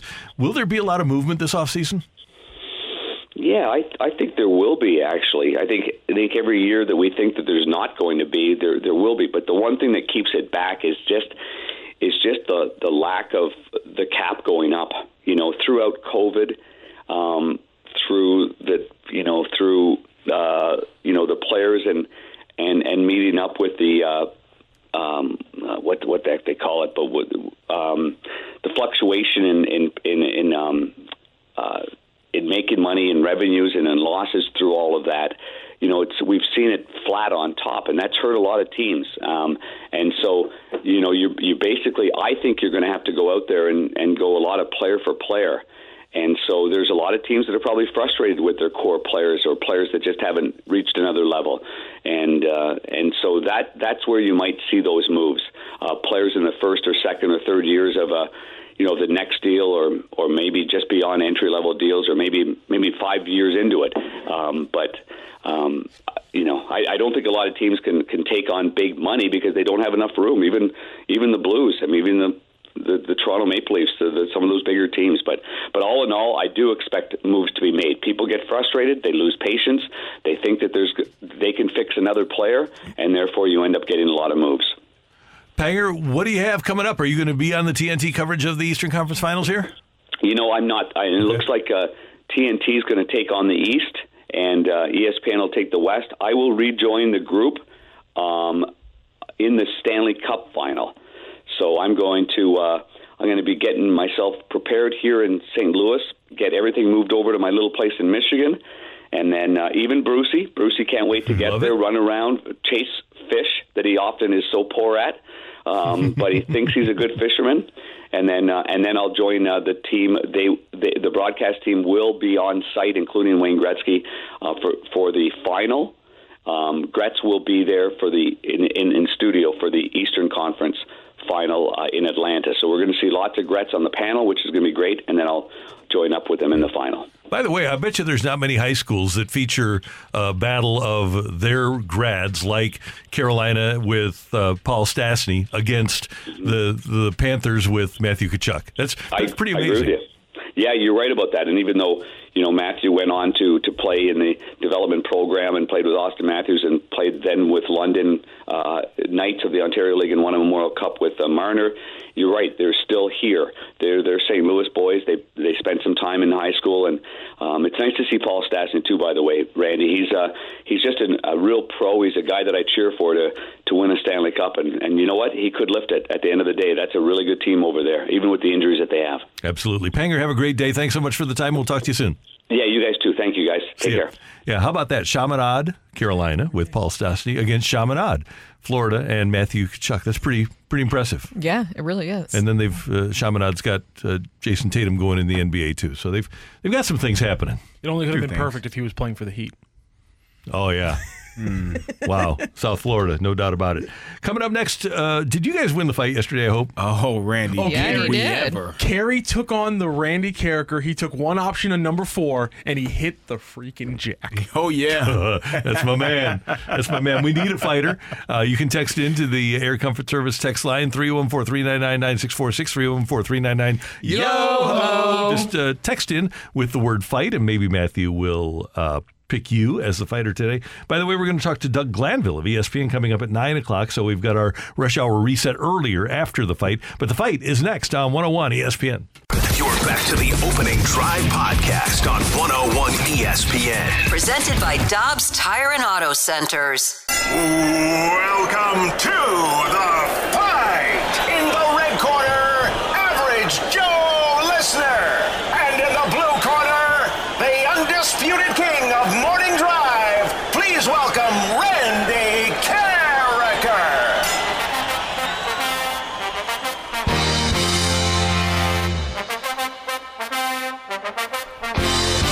Welcome back to the Opening Drive. I'm Kerry Davis, joined by Brooke Grimsley, and it is time for the fight. And our fighter today is Paul. Paul, how you doing? We're doing good. How about yourself, CD? I think you're doing better than me because you don't have to take on me today because I was on fire yesterday. Paul, I don't know if you know this, but I hit a jack. So, you got Randy Carricker. You got an opportunity here today. Not a problem. I was hoping to stuff you out, but it's all good. All right, here we go. Who is the only pitcher for the Cardinals to have 3+ wins so far this season? Jack Flaherty, Jordan Montgomery, or Drew Verhagen? Go Flaherty. There is only one player in Major League Baseball who's homered more than Aaron Judge since his debut in 2016, and he plays in the National League Central. Who is it? Joey Votto, Christian Yelich, or Nolan Arenado? Ooh. Go Nolan Arenado. Only 3 running backs in NFL history. There have only been 3 running backs in NFL history to put up 10 or more consecutive 1,000-yard seasons. Emmitt Smith, Barry Sanders, and who else? Thurman Thomas, Eric Dickerson, or Curtis Martin? Dickerson. It has now been 30 years since a Canadian team hoisted the Stanley Cup, but it's only been 28 years since this American team became the only U.S. squad to ever win the CFL's Grey Cup. Is it the Birmingham Barracudas, Shreveport Pirates, or the Baltimore Stallions? Total guess Stallions. All right, we will double-check that score, and we will bring in Randy Carricker. Shreveport Pirates is a tough thing to say. You got to say that. Shreveport Pirates. Shreveport Pirates. That's hard to say. It is. It sounded like Brooke added a little accent when she said Shreveport. Shreveport? No, it was literally just hard to say Shreveport Pirates. It's hard to say that repeatedly. Because it's like it stays like in front of your mouth. Do you feel it? Like, you know what I'm saying? And so it's hard to enunciate that. It's okay. I did a few years in TV. I should know. You did a wonderful job. Paul, how do you feel? More importantly. So-so. So-so. All right. Well, Randy Carricker. Hopefully I did better than last time where I had to go to the tiebreaker and lost on a technicality. Who was it? What was the do tell? Was that Rocchio's fault? Probably. No, it was my fault. I didn't clarify if it was counting COVID season or not. Oh, okay. I was going with the COVID season. I got you. Randy, say hello to Paul. Paul, good morning. How you doing? We're doing good. How about yourself? Good. Thanks for listening. Thanks for playing. All right, Randy, here we go. Okay. Who's the only pitcher for the Cardinals to have 3+ wins so far this season? 3+ wins so far this season. It would seem like that would be somebody in the bullpen, right? Although Jack getting a win last night should be his third, right? He was. I think I will go with Jack Flaherty. There is only one player in Major League Baseball who has homered more than Aaron Judge since his debut in 2016, and he plays in the National League Central. Who is it? Since the Judge's debut in what year again? 2016. Okay. And he plays in the NL Central. Who is it? Well, logic would dictate, since Arenado has led the league in homers twice in that span, that it would be him. Just trying to think if there's there's not really a Cub right now that fits that mold. Brewers, Yelich had his years, but Yelich was not a good power hitter until he got to Milwaukee. So I think I will go with, probably not Goldie, not a Pirate. Reds, no real home. Votto's not a home run hitter. I guess I'll go with Nolan. Arenado, not Gorman. Thank you for that clarification. You got it. There have only been 3 running backs in NFL history to put up 10 or more consecutive 1,000-yard rushing seasons. Emmitt Smith, Barry Sanders, and who else? Well, Jim Brown only played 9, I think, so I don't think it's him. I'll do the lifeline, Kerry. You have Thurman Thomas, Eric Dickerson, or Curtis Martin. 3 really good running backs. See, Dickerson got traded, and I think he still might have gotten 1,000 yards in 1987, even though he missed most of the season. Dickerson, 83, 84, 85, 86, 87, 90. I don't think he was doing it by 91, 92, 93. I think I'm going to go Curtis Martin on this one. It has now been 30 years since a Canadian team hoisted the Stanley Cup, but it's only been 28 years since this American team became the only U.S. squad to ever win the CFL's Grey Cup. They actually did come to America for a while. Oh. I think it was Baltimore. I don't remember. I'll just say Baltimore as the Jeopardy answer. What is Baltimore? Man, another tough one, Randy. It has not been the bludgeoning as of late. In fact, this guy got pretty close. Was it close enough? Another one-question win. Ring that bell. Go crazy, folks! Go crazy!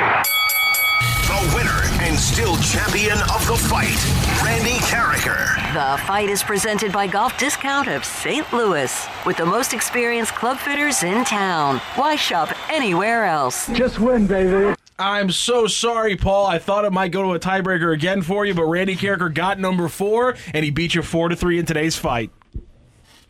Hey, it happens. Another time I'll get him. There you go. I like the enthusiasm. Let's go through those answers. Jack Flaherty getting his win last night. The only Cardinals pitcher to have 3 or more wins so far this season. There's only one player in Major League Baseball who has homered more than Aaron Judge's 230 since his debut in 2016, and that is the 236 hit by Nolan Arenado. Only 3 running backs in NFL history put up 10 or more consecutive 1,000-yard seasons. It's Emmitt Smith, Barry Sanders, and then his first 10 seasons in the league straight, Curtis Martin ripped off 10,000-yard seasons. His 11th year, his final year in the NFL, the only one where he didn't top 1,000 yards. He also had 1,600, his career high in his second to last season. It's really weird. That's maybe the least talked about great running back. He was fantastic. And it has now been 30 years since the Canadian team hoisted the Stanley Cup, but it's only been 28 years since an American team hoisted the CFL's Grey Cup, and that was, in fact, the Baltimore Stallions, who came in across the American expansion for 2 years, 94 and 95. They played in the championship games both years and won it in 1995. Go, you Purple Stallions. A 4-3 win for Randy Carricker in today's fight. Paul, thanks so much for joining the fight and the show today. Thank y'all. Thank you, Paul. Appreciate it. Good to have you with us here on 101 ESPN. Coming up, we've got our Rush Hour Reset. Your Cardinals scored 18 runs last night, and we're going to hear a couple of those next on 101 ESPN. You're back to the Opening Drive podcast on 101 ESPN. Presented by Dobbs Tire and Auto Centers. It's time to recap the biggest sports stories of the day on the Opening Drive with a Rush Hour Reset. Brought to you by Clubhouse Turf, your exclusive partner of Celebrity Greens. We're redefining private golf.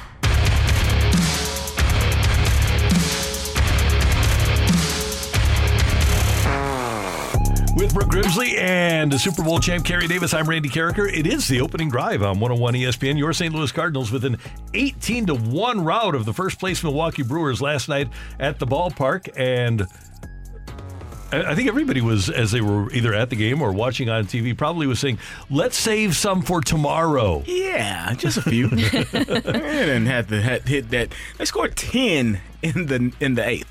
I don't think he needed to do that. No, that's a bludgeoning right there. It definitely is. That is. But it's fun to see. I mean, it's fun to see them on track the way that they are. It's fun to see, Jack Flaherty performing at his best. Wilson Contreras back in his rightful spot behind the plate, and you're starting to see the bats come alive. Nolan Gorman is going to be a star, I think, in this league. He's showing it.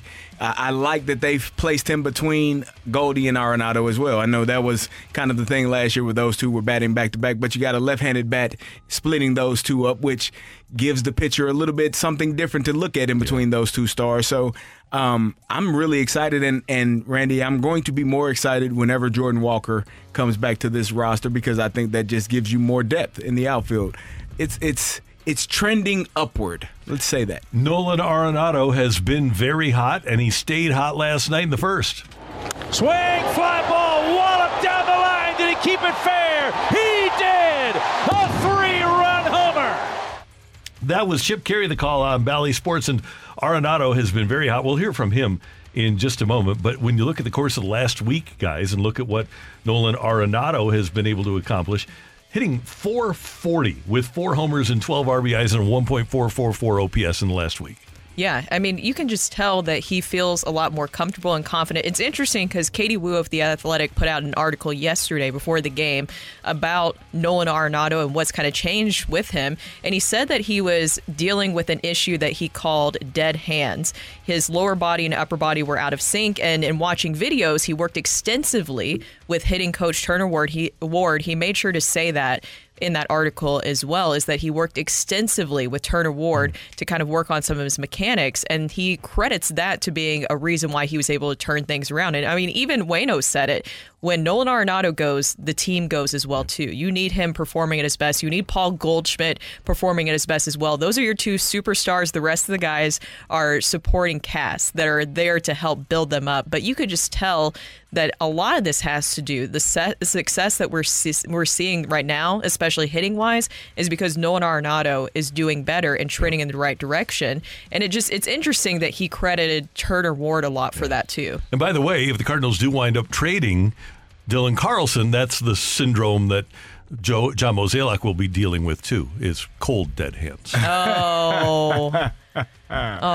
You like it? I see what you're doing there. I see what you did. I got a slow clap. I like it. I got a slow clap out of it. So Nolan Arenado is hot, and Nolan Gorman says, hold my beer. Swing, fly ball, deep right field. Gorman has a 3-run homer. Unreal. That home run made it 12-1. The Cardinals would wind up winning by a score of 18-1. I mentioned what Nolan Arenado has done in the last 7 days. Well, Gorman has hit .500 with 3 homers, 10 RBIs, and an OPS approaching 2,000 over the course of the last week. So the two Nolans are red hot for the Cardinals. As a matter of fact, Nolan Arenado, how do you feel about that game right now?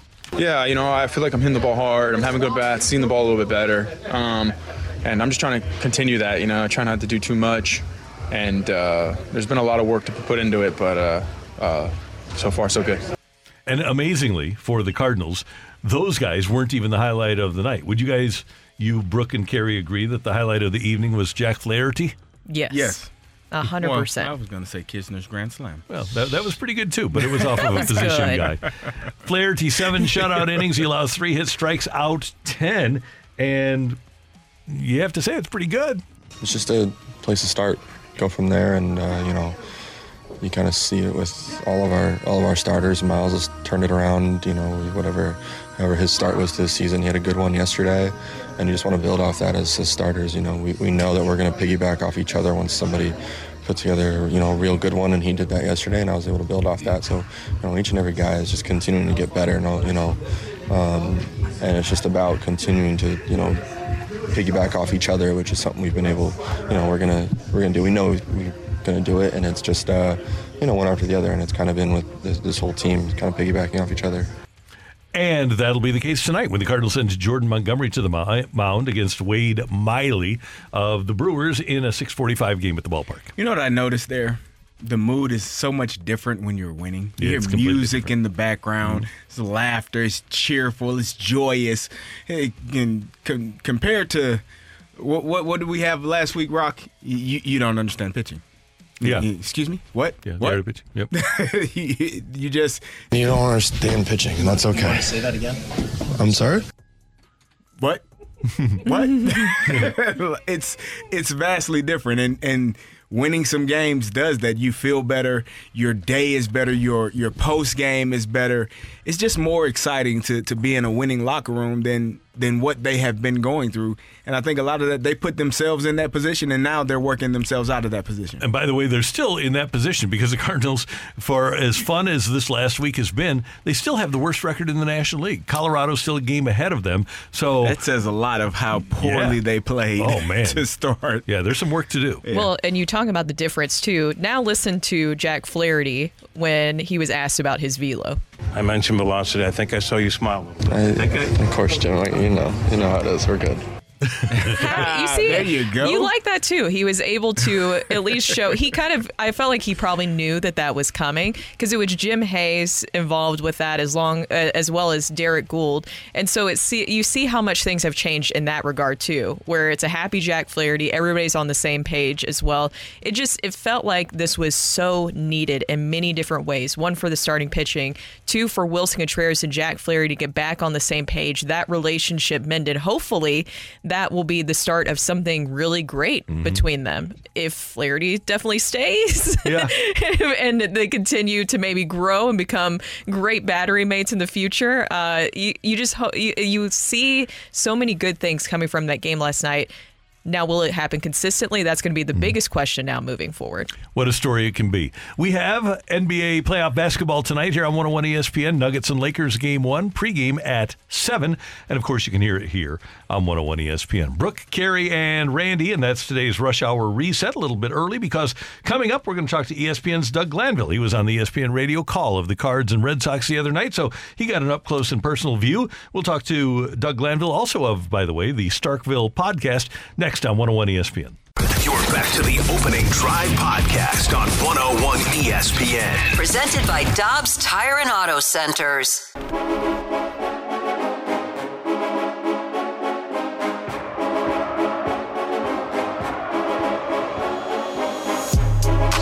With Brooke Grimsley and Super Bowl champ Kerry Davis, I'm Randy Carricker. Doug Glanville had the ESPN radio call of the Cards and Red Sox on Sunday night. Of course, he is the co-host of the Starkville podcast with Jason Stark, and that's must listen for any baseball fan. And Doug Glanville joins us now on the Celebrity Line on 101 ESPN in St. Louis. Doug, great to have you with us. How are you doing this morning? I'm doing great. Yeah, pleasure to be here. Thanks for having me. Well, what about this turnaround by the Cardinals? What do you think? Wow. I mean, I saw a lot of that series. I called 2 of the games against the Red Sox. And, going into the season, I had picked the Cardinals to take the Central. And I was looking very wrong early. But I'll tell you, they seem to have put a lot of things together the last couple of days. And, we had a chance to talk to Ollie Marmol a couple of days before these games, and we felt like there's things that are coming around, and they wanted to get their pitching a little more solidified. I know there's a lot of stuff going around with Contreras in terms of his role and getting him up to speed as a catcher. But one big thing I noticed is whether it's Nootbaar or the top of the order or pretty much everybody from 1 through 5, Arenado looks like he's finding his swing, and they're putting it together. So offensively, they're on fire, and what they did to the Brewers last night was categorically unfair. I know that it is just one game back where you have Wilson Contreras back behind the plate, but it really seems like we talk about communication with that being cleared up. You saw the result on the field last night where it seemed like everybody's on the same page. Do you think that this is the start of something good for the Cardinals too, or is it too soon to say? I think it's good. I mean, you have to circle that game last night because every question mark that had been plaguing the Cardinals was answered and responded in their capability last night. Because whether it's Edman trying to get back in the stride, whether the Young is figuring it out, Nootbaar being a quintessential leadoff hitter, Arenado's stroke, Flaherty being able to do what he does, and Contreras being a good receiver behind the plate. Everybody did everything they're supposed to do, and that's the Cardinals that we expected coming out of camp. And it was pure domination. But you could see the signs just in the Red Sox series, coming back, beating a established closer in Kenley Jansen, using sort of strategic moves like Contreras, working the pitch clock. I mean, there were so many things that went right. And I watched Arenado closely because he's a pull hitter that has to have a certain swing path to be successful, because he kind of gives up the outer third of the plate to try to hit everything towards center, left center. And when he's hooking the ball foul and he's under the ball, rolling over, that's when he's not going well. But the last week, he's absolutely on time. Doug, we're seeing a maturation from Nolan Gorman in comparison to what he was last year. He's fourth in the league in OPS, in major leagues in OPS. And in 98, you led the league in at-bats. And I want to know, when you're getting those at-bats and seeing more pitches, how much more does the game slow down for you? Well, outside of being completely asleep at the end of the season, for all those attacks, you have a great body of work to consider and to review. With that amount of activity, you're seeing everybody in every scenario: starters, relievers, lefty, righty, and I think it gives you a lot of insight. And for me, as a leadoff hitter, I had information to pass on to the rest of my lineup, and I thought there was a lot of advantages to that. But Gorman has always had a very mature approach at the plate. Always the big question marks was defensively, where you're going to put him, how is he going to get better? But the Cardinals have so many Swiss Army knives around there that whether you throw Donovan somewhere, Young, Edman, you don't really lose anything. You can move people around, and the DH has set them free, so to speak, because now you can put guys in more on the offensive-minded way and still have great defense. And Gorman had such huge hits in the Red Sox series. So they knew offensively this is someone he can be. He's got the power. He hit his 10th home run. And I think that's going to be who he is as a batter. And I'm sure he'll get better as a defender. And that's all the more weaponry that the Cardinals will have. ESPN's Doug Glanville with us on the opening drive on 101 ESPN. And Doug, we didn't refer to the whole Contreras thing as a controversy. We called it on this show a kerfuffle. Penn grad, you know what a kerfuffle is. What do you make of the whole Contreras situation? Well, it seems like it was conversations that they were having that was kind of supposed to stay more in-house and wasn't as alarming as it sort of, ended up getting portrayed. I think the sense is like you have a new catcher in a new system that had a very shortened spring training. When you think about, half your staff was in the WBC, and, he's trying to adjust to a new culture. And the biggest adjustment any player can make is as a catcher going to a new organization where you have a whole different organizational philosophy.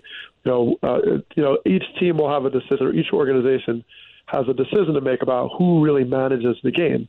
Depends on the pitcher. Is the catcher calling all the signs? Is it coming from the dugout? Is it, all those things? They clearly were, coming from different cultures, and there's no judgment as to like what the Cubs did versus what the Cardinals choose to do. But you have to remember the Cardinals just had Yadier Molina retire, right? So this guy could run everything, right? I mean, he was involved in everything, and it's really impossible to go behind someone like that and walk in as a new catcher and say, oh, I got all the systems down pat. So I think it was just a step back to say, let's just give everybody time to, lay out the expectations, get on the same page, and take this as a learning curve and a long game because he has a long-term contract. And, we're not going to blow up this whole thing in like 2 weeks just trying to rush stuff. So I think it's just a matter of time. And, Contreras is game on. He's a fiery dude. He's going to play hard. He's looking for an edge. He's edgy. And, he wants things to happen now and make it happen. And he's a world champion. So I think overall it started to become more like, oh, well, this guy can't do the job. And how did you not know that? You signed this guy. But you look at his track record of, many-time All-Star, he can absolutely do the job. They just have to figure out exactly what job that is and what's the best for the organization. Speaking of kerfuffles and controversies, last night, did you see the whole situation with Aaron Judge and the Blue Jays. Blue Jays. Yeah, Blue Jays broadcast where they were kind of insinuating that Aaron Judge might be cheating the way that he glanced over at the dugout. What did you make of that?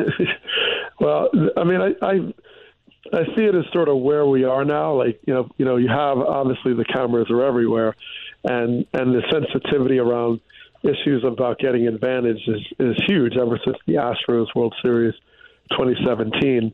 So, and when you have teams that are competing in a very hotly contested American League East, and any other division, and for that matter, you're looking for advantages.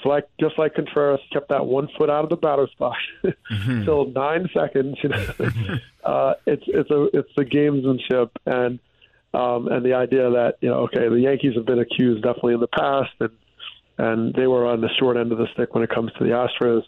So I think it's consistent with a lot of the conversations, and I'm sure a lot of trash talking. It's all part of it. And most of the times, a guy like Aaron Judge, you don't want to upset because he usually settles the score with the bat. Doug, here we are about a month and a half into the season. What are you making of the new rules and how they're playing out for the game of baseball? Yeah, I like the rules. I think they're overall very positive. It's certainly accomplishing what was set out to accomplish, that is get more pace, more rhythm.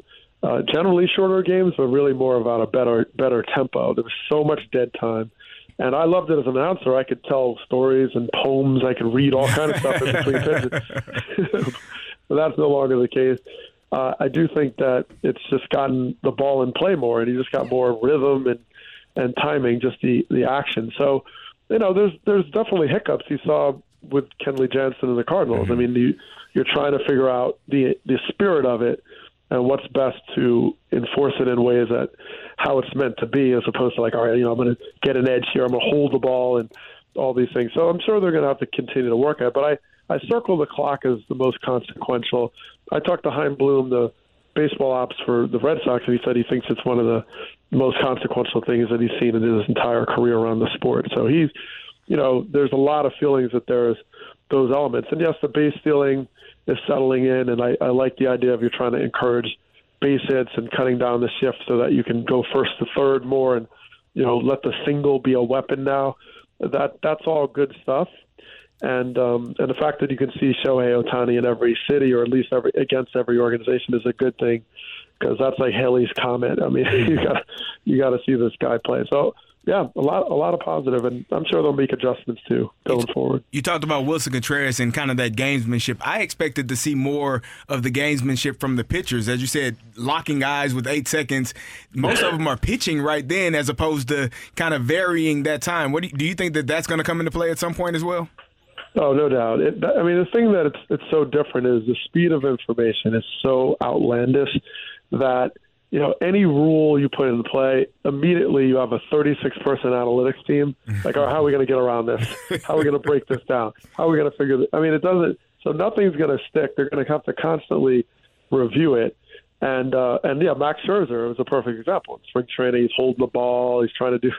So there's no doubt pitchers will continue to figure it out. And I think each time they kind of come down on one side, like the pitcher, then the hitters try stuff like Contreras. You keep your foot out. And that was smart, because Jansen, used to time this guy with like a sundial. I mean, going to home. I mean, it was ridiculous. However, he learned how to be very quick with the new clock, and he said, okay, I got to be faster.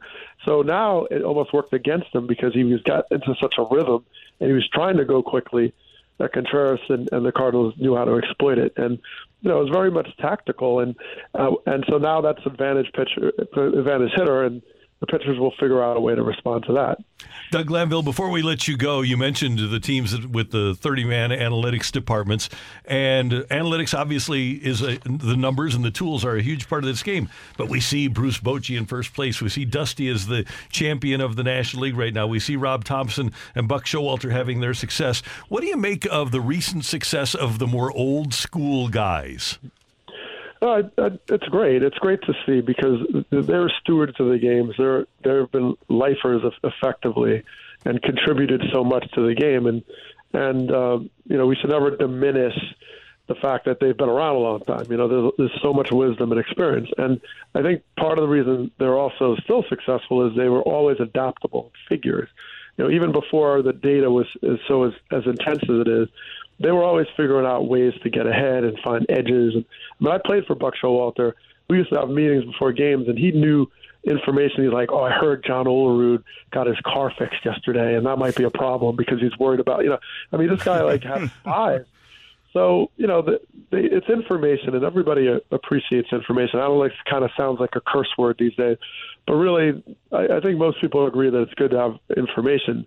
It's just how you synthesize it in real time and how much it's weighed towards the game and decisions made in the game. And that's where Dusty Baker's, they have to sort of decide, okay, this is valuable. Maybe I know more about this because I knew last night he was up late with his daughter, had 103 fever, you know, things like that he knows the people. And that's still a very important aspect of being a good leader of men, and so to speak, in this case. And so I feel like these voices that have echoed for so many decades, so it's good to see they have a renewed value. And I think there's always a need for equilibrium, you know, and they use a lot of the data. Dusty talks about all the load management data and all this stuff, but he's like, oh, you know, I know what to take and I know what to employ, and sometimes I put certain things to the side. And overall, they're good balancers for the game. Doug Glanville, we really enjoy your work on ESPN and love the Starkville podcast with you and Jason Stark. Thanks so much for the time this morning. Good talking to you. And hopefully as the season continues to unfold, we'll be able to do this again. All right. Sounds good. My pleasure. Thank you. Take care. Doug Glanville, ESPN, with us on the opening drive on 101 ESPN. Next up, our buddy Mike Claiborne will join us, and we'll find out if he can tell us why the Cardinals have gotten so hot. That's next on 101 ESPN. You're back to the Opening Drive podcast on 101 ESPN. Presented by Dobbs Tire and Auto Centers. And we head to the Celebrity Line now, and our buddy Mike Claiborne from ClaimsOnline.com joins us. Cardinals are red hot, and so Mike is a happy camper. Michael, how are you doing this morning? I am doing well. Looking forward to tonight. It's a good time to be a Cardinal fan again for most who already abandoned ship. You know, and you guys know my deal on June 14th, and I think every time I've come on, I've tried to be objective with regard to this team. And, you know, we haven't seen the best yet, but, you know, we're seeing what could be the best. So it's all good. What do you think has happened? What has caused the turnaround? Well, I just think some guys had to be honest with what was going on. You know, I'm sure you probably heard Paul Goldschmidt called a meeting last week, and I'm sure guys, you know, when he talks, everybody listens. I mean, because he's a man of few words to the media, but he's a delightful person to talk to if there's no microphone around. And I just think, hey, listen, man, let's just go out and play. You know, we're thinking too much and we're talking too much. Let's just go play. And I think that's what it's come down to. And guys getting comfortable. Doesn't hurt that Arenado starts to warm up, but I think what's also important here is you have other people that are starting to really embrace what's going on. Nolan Gorman, Brendan Donovan, you know, Tommy Edman last night. I mean, every night it's a new guy that's also contributing other than Goldschmidt and Arenado. And lest we not forget Andrew Knizner. Yeah, Andrew Knizner has been great in this whole situation as well. There's just so many good storylines, as you mentioned. It just felt like everything was clicking last night for the Cardinals. Did it feel like this performance with Jack Flaherty and having Wilson Contreras behind the plate helps move on from the narrative of all the contention and putting all that behind? Yeah, I agree, Brooke. And I think there may be a bumpy road somewhere along the way, but, you know, all they have to do is say, hey, you know, we know this works. We know it works, so let's just figure out how we get back to it. I mean, you played a good team with Tenas in first place in Milwaukee. It wasn't like you were playing some also-ran. I mean, this is a good team. So you have a lot of building blocks that you can really have to go to with for the future, and obviously it boosts everybody's confidence. So I'm looking forward to bigger and better things. But, you know, as the weather warms up, as will the Cardinals. Claves, you are a very patient man from what I've learned, but I find it hard for you or anyone to be patient when they were going through that. I think it was 4-15 stretch. Now, I know you are a peaceful, patient man, but you were still patient during that time as well?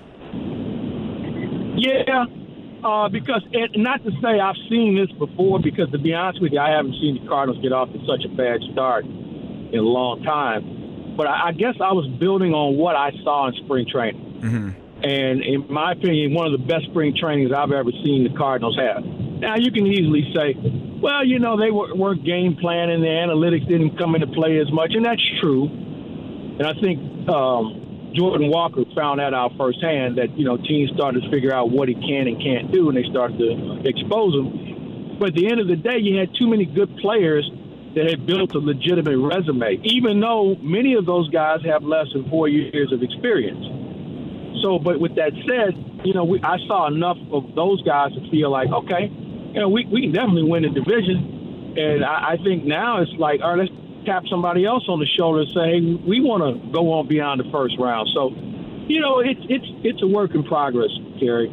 And while I am patient about some things, you can ask my significant. I am not patient about other things. Okay, so I don't want anybody to think that you got Claves the cream puff here or anything. You know, there's something to try to rile me up. Claves, with the injury to Dylan Carlson, do you expect any movement on this roster? No, I don't think so. You know, this is kind of a day-to-day. You know, I talked to him yesterday, and I told him I thought he blew out his Achilles. Yeah. The way he came out of the box. Yep.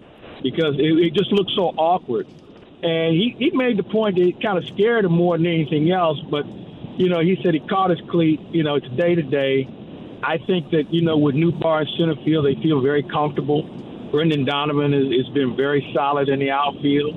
Alec Burleson is doing an okay job. You know, so they're okay for now. But obviously they're better with Carlson in the lineup because he was starting to swing the bat a little bit more effectively, too.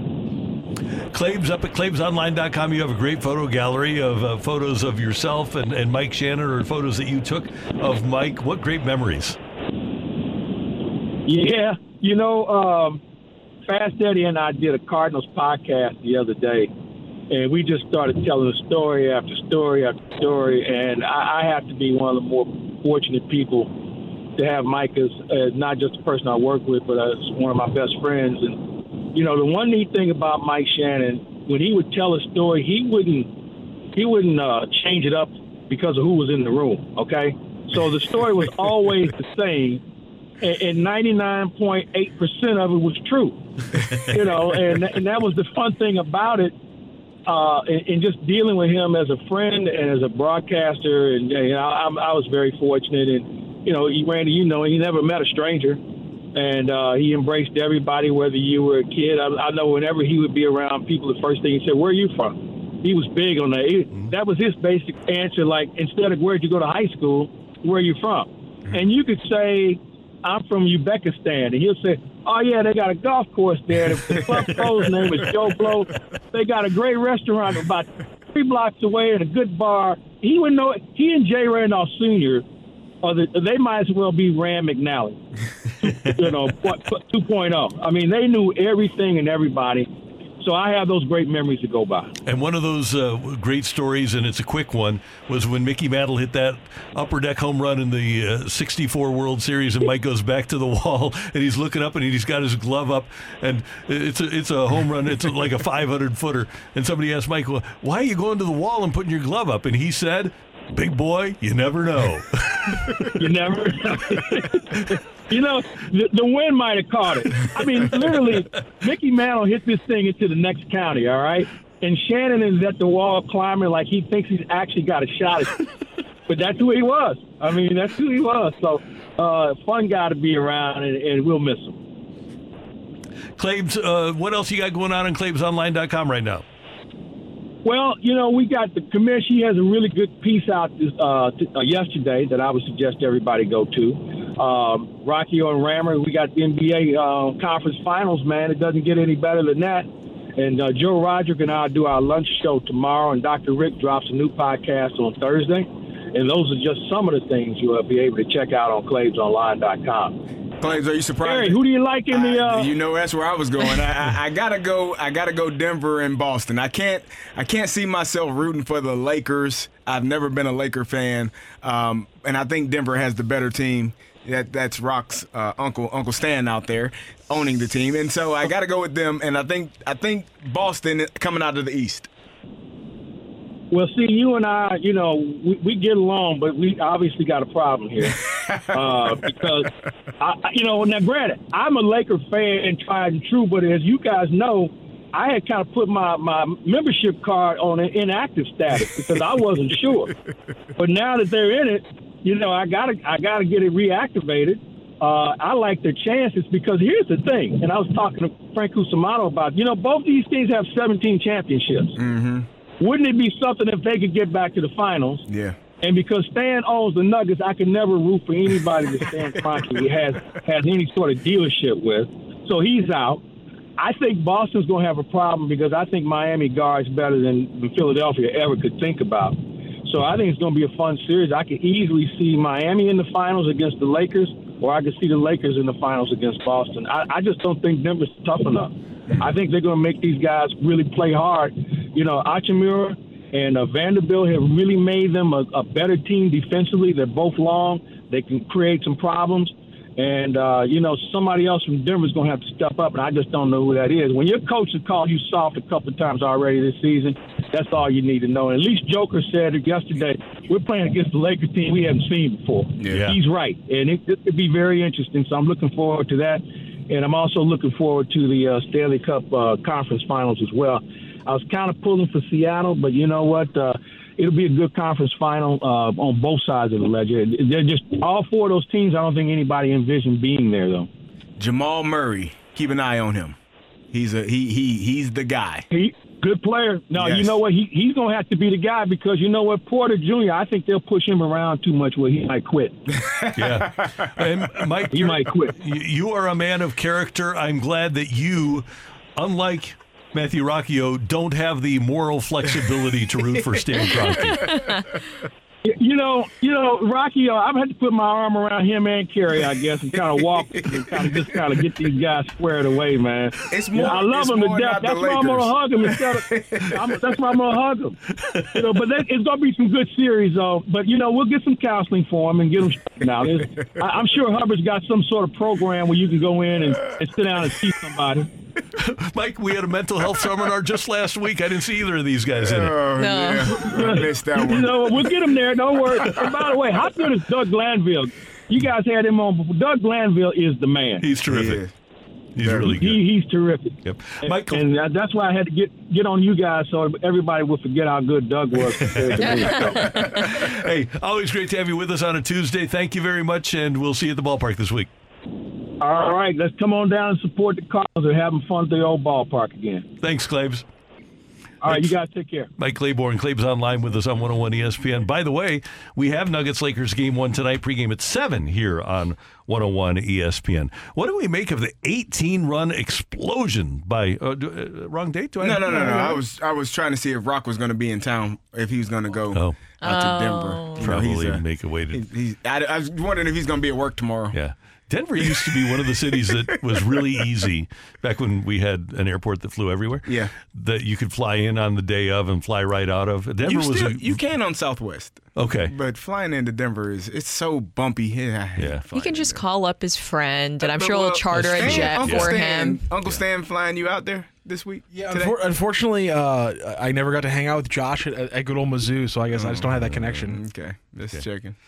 Coming up was that offensive explosion by the Cardinals last night. That's coming your way on 101 ESPN. You're back to the Opening Drive podcast on 101 ESPN. Presented by Dobbs Tire and Auto Centers.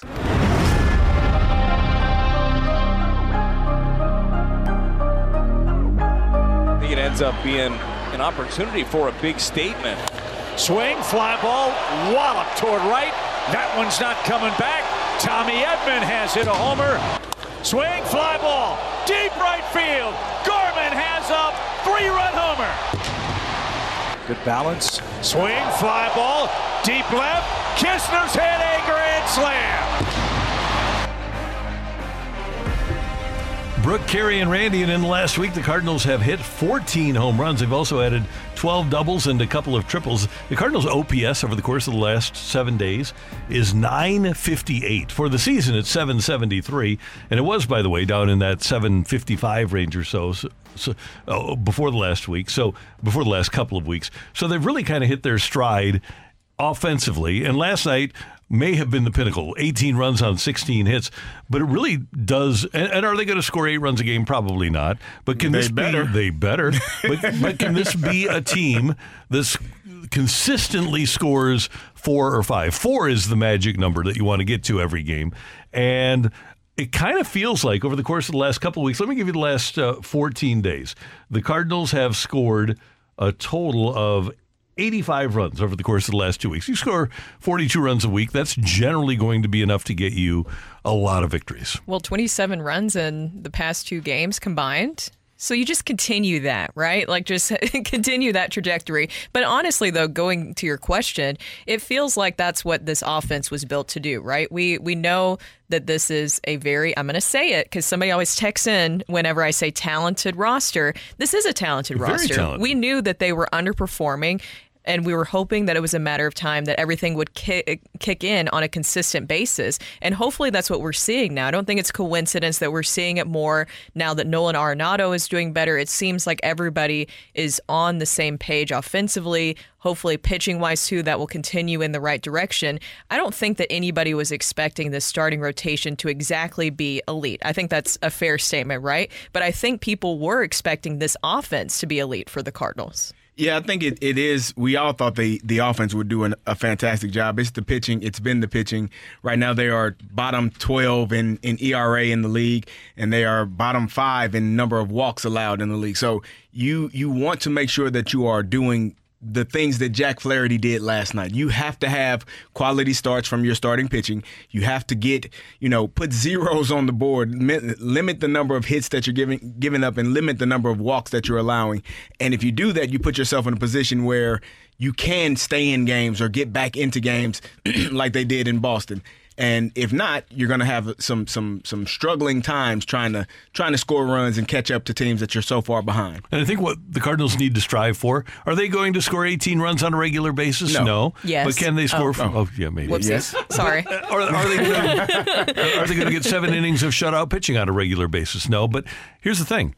If they can score 4 every game, 4 or 5, and get a quality start every game, if you allow 3 or fewer over 6 innings, and score 4 or more on a regular basis, you're going to win a whole lot of ball games. As a matter of fact, that will be enough for you to have the winning percentage to get back in the playoffs. Yeah, I think that this is a good direction we're seeing the team get in, and maybe there's a lot more to it. Things clicking, everybody getting on the same page. You had the World Baseball Classic, but I just really feel like the communication we keep hearing over and over again. You had Paul Goldschmidt addressing the team. You had Adam Wainwright prior to that also addressing Jack Flaherty, Wilson Contreras, and Oli Marmol kind of leading the charge on that as well. It seems like communication was huge for this team kind of all clicking together at the right time and playing together. It sounds really simple, but it did feel like for a while there that they weren't playing together and that maybe it was a lot of guys just trying to figure out something they had going on internally.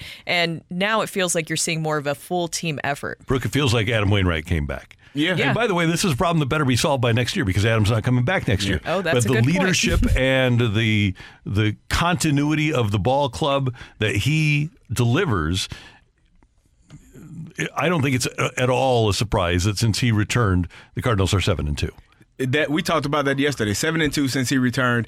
And the one thing that I said, we just found out about Goldschmidt having that players meeting. That was the one thing that we hadn't heard come out during those struggles. Kind of normally when you're a team that is stinking the way that they were, you have those player-only meetings. You have guys sitting down and saying, hey, what do we need to do to be better? And now that they are winning, you realize they did have those conversations. Waino did have those conversations. And those are things that generally are required because the coaches can't help you. As much as you want to place blame on analytics and place blame on the manager and the front office and they built this roster, they at the end of the day, the people that are on that field are the ones that are not throwing the right pitches in the right location. We're not having the timely hitting. We're not fielding the balls properly. Those are on the players. And so when you're looking at trying to find a way to dig yourself out of it, look no further. Look inside this clubhouse and figure out how we can get it done. And you know what? There's only 2 guys on that team where they can stand up and every other player can say, oh, he knows what it takes because he won a World Series. And it's Wainwright and Contreras. Yep. Yeah. Those are the 2. Well, and also Paul Goldschmidt speaking up as well, a man of few words, as Clabe said as well. I mean, that when he stands up and says something, you know that everybody is going to listen. And he's more of a lead by example guy. But when he stands up and has something to say, everybody in that room is going to stop and pay attention. And you just hope that that will be what continues here moving forward. Because even, this is just speculation, but that's what it looks like when you had the different storylines and kind of narratives coming out, that maybe the communication wasn't the best amongst the coaching staff and the players too. And so it's everybody kind of learning which communication style works best and moving forward with that. Brooke, if your manager says one day that the catcher is going to play outfield, and then literally the next day the general manager, the Pobo, says, no, he's not going to play the outfield. That's a lack of communication. That sounds like a late night phone call from somebody that cuts checks. Yeah. He said, what? The hell he is? Yeah, you got a week. Figure it out. Right. By the way, that 4-run stat so far this season, the Cardinals, when scoring 3 or fewer runs, are 2-14.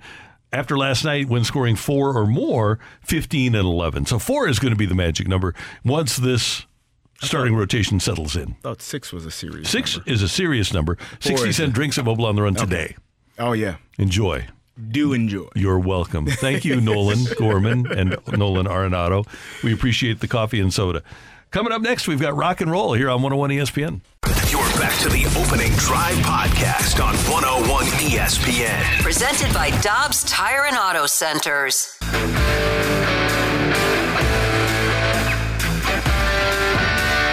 Let's rock. Let's rock today. It is time for rock and roll, but 101 ESPN is your chance to win a 4-pack of tickets to Thursday night's Budweiser Bash for the Cards and Dodgers.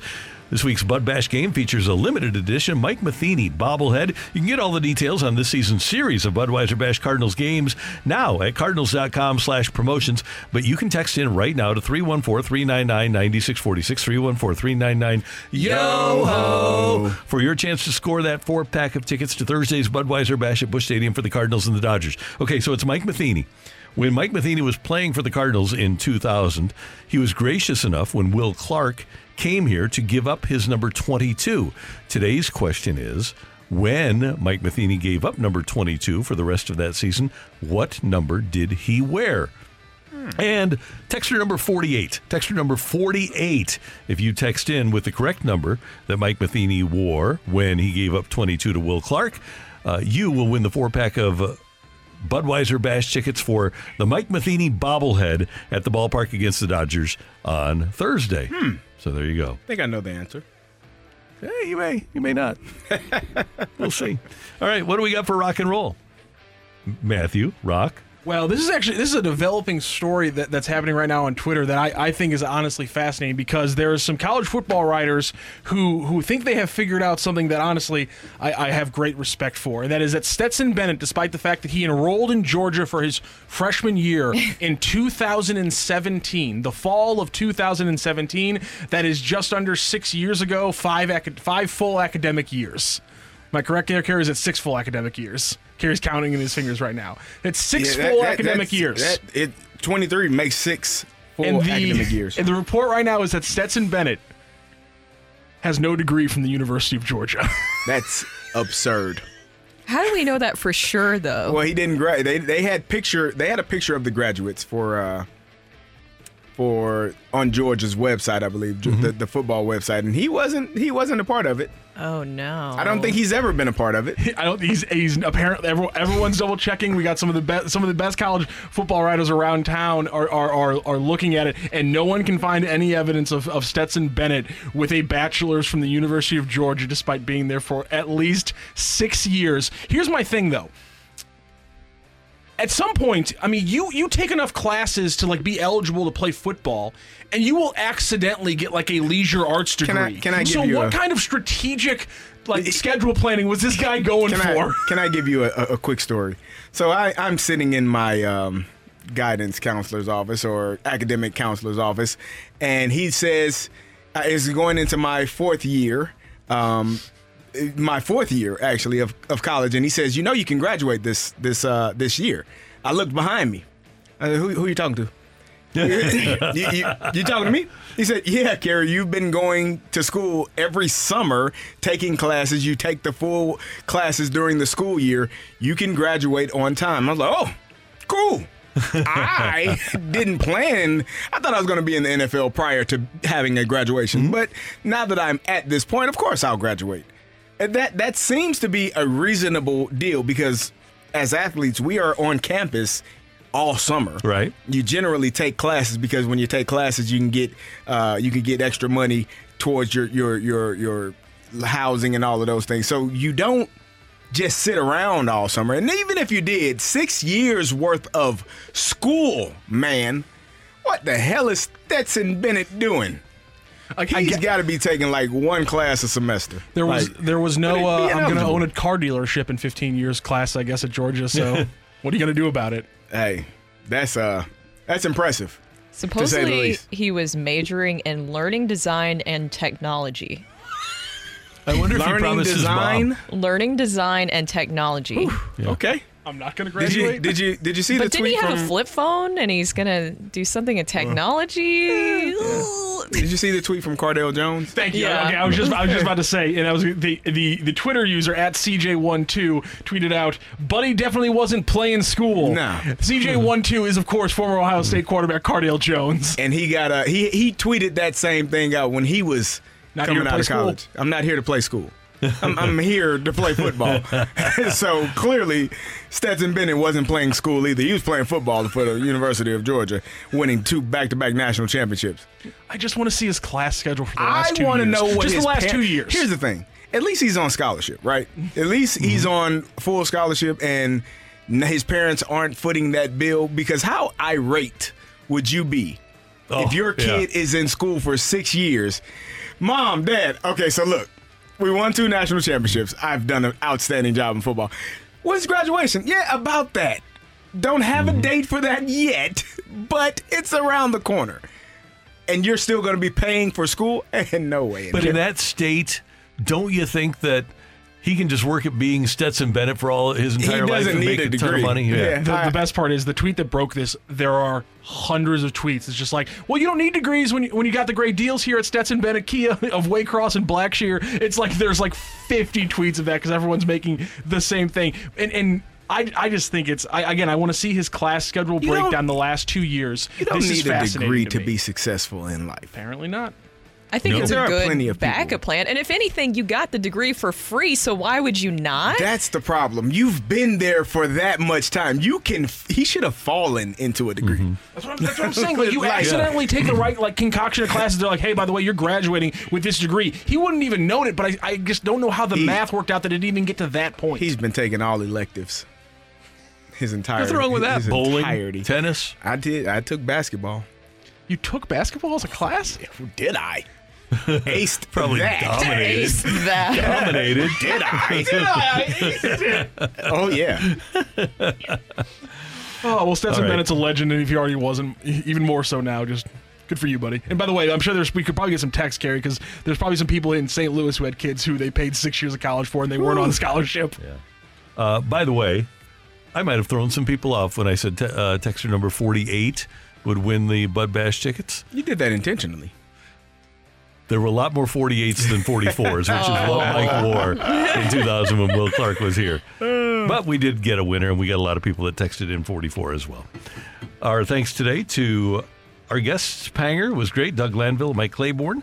We thank our producer and audio engineer, Matthew Rocchio. What? Pleasure. There you go. Emphasis on the audio. Yeah. No doubt about that. Right? Yes. This is a great day. Great Math awesome Tuesday. Morning. It was. Meh. Yeah. CD. You don't understand pitching, and that's okay. Say that again. We thank you for tuning in, texting in, and being a part of the show. Balloon Party coming up from 10 to 11, and then BK and Ferrario from 11 to 2 in the Fast Lane with Anthony and Jamie from 2 to 6 before Lakers Nuggets tonight here on 101 ESPN. We thank you for tuning in, texting, and being part of the show till tomorrow morning at 7. Have a great day, St. Louis. That's right. You've been listening to the Opening Drive podcast on 101 ESPN and ESPN.com. Presented by Dobbs Tire and Auto Centers.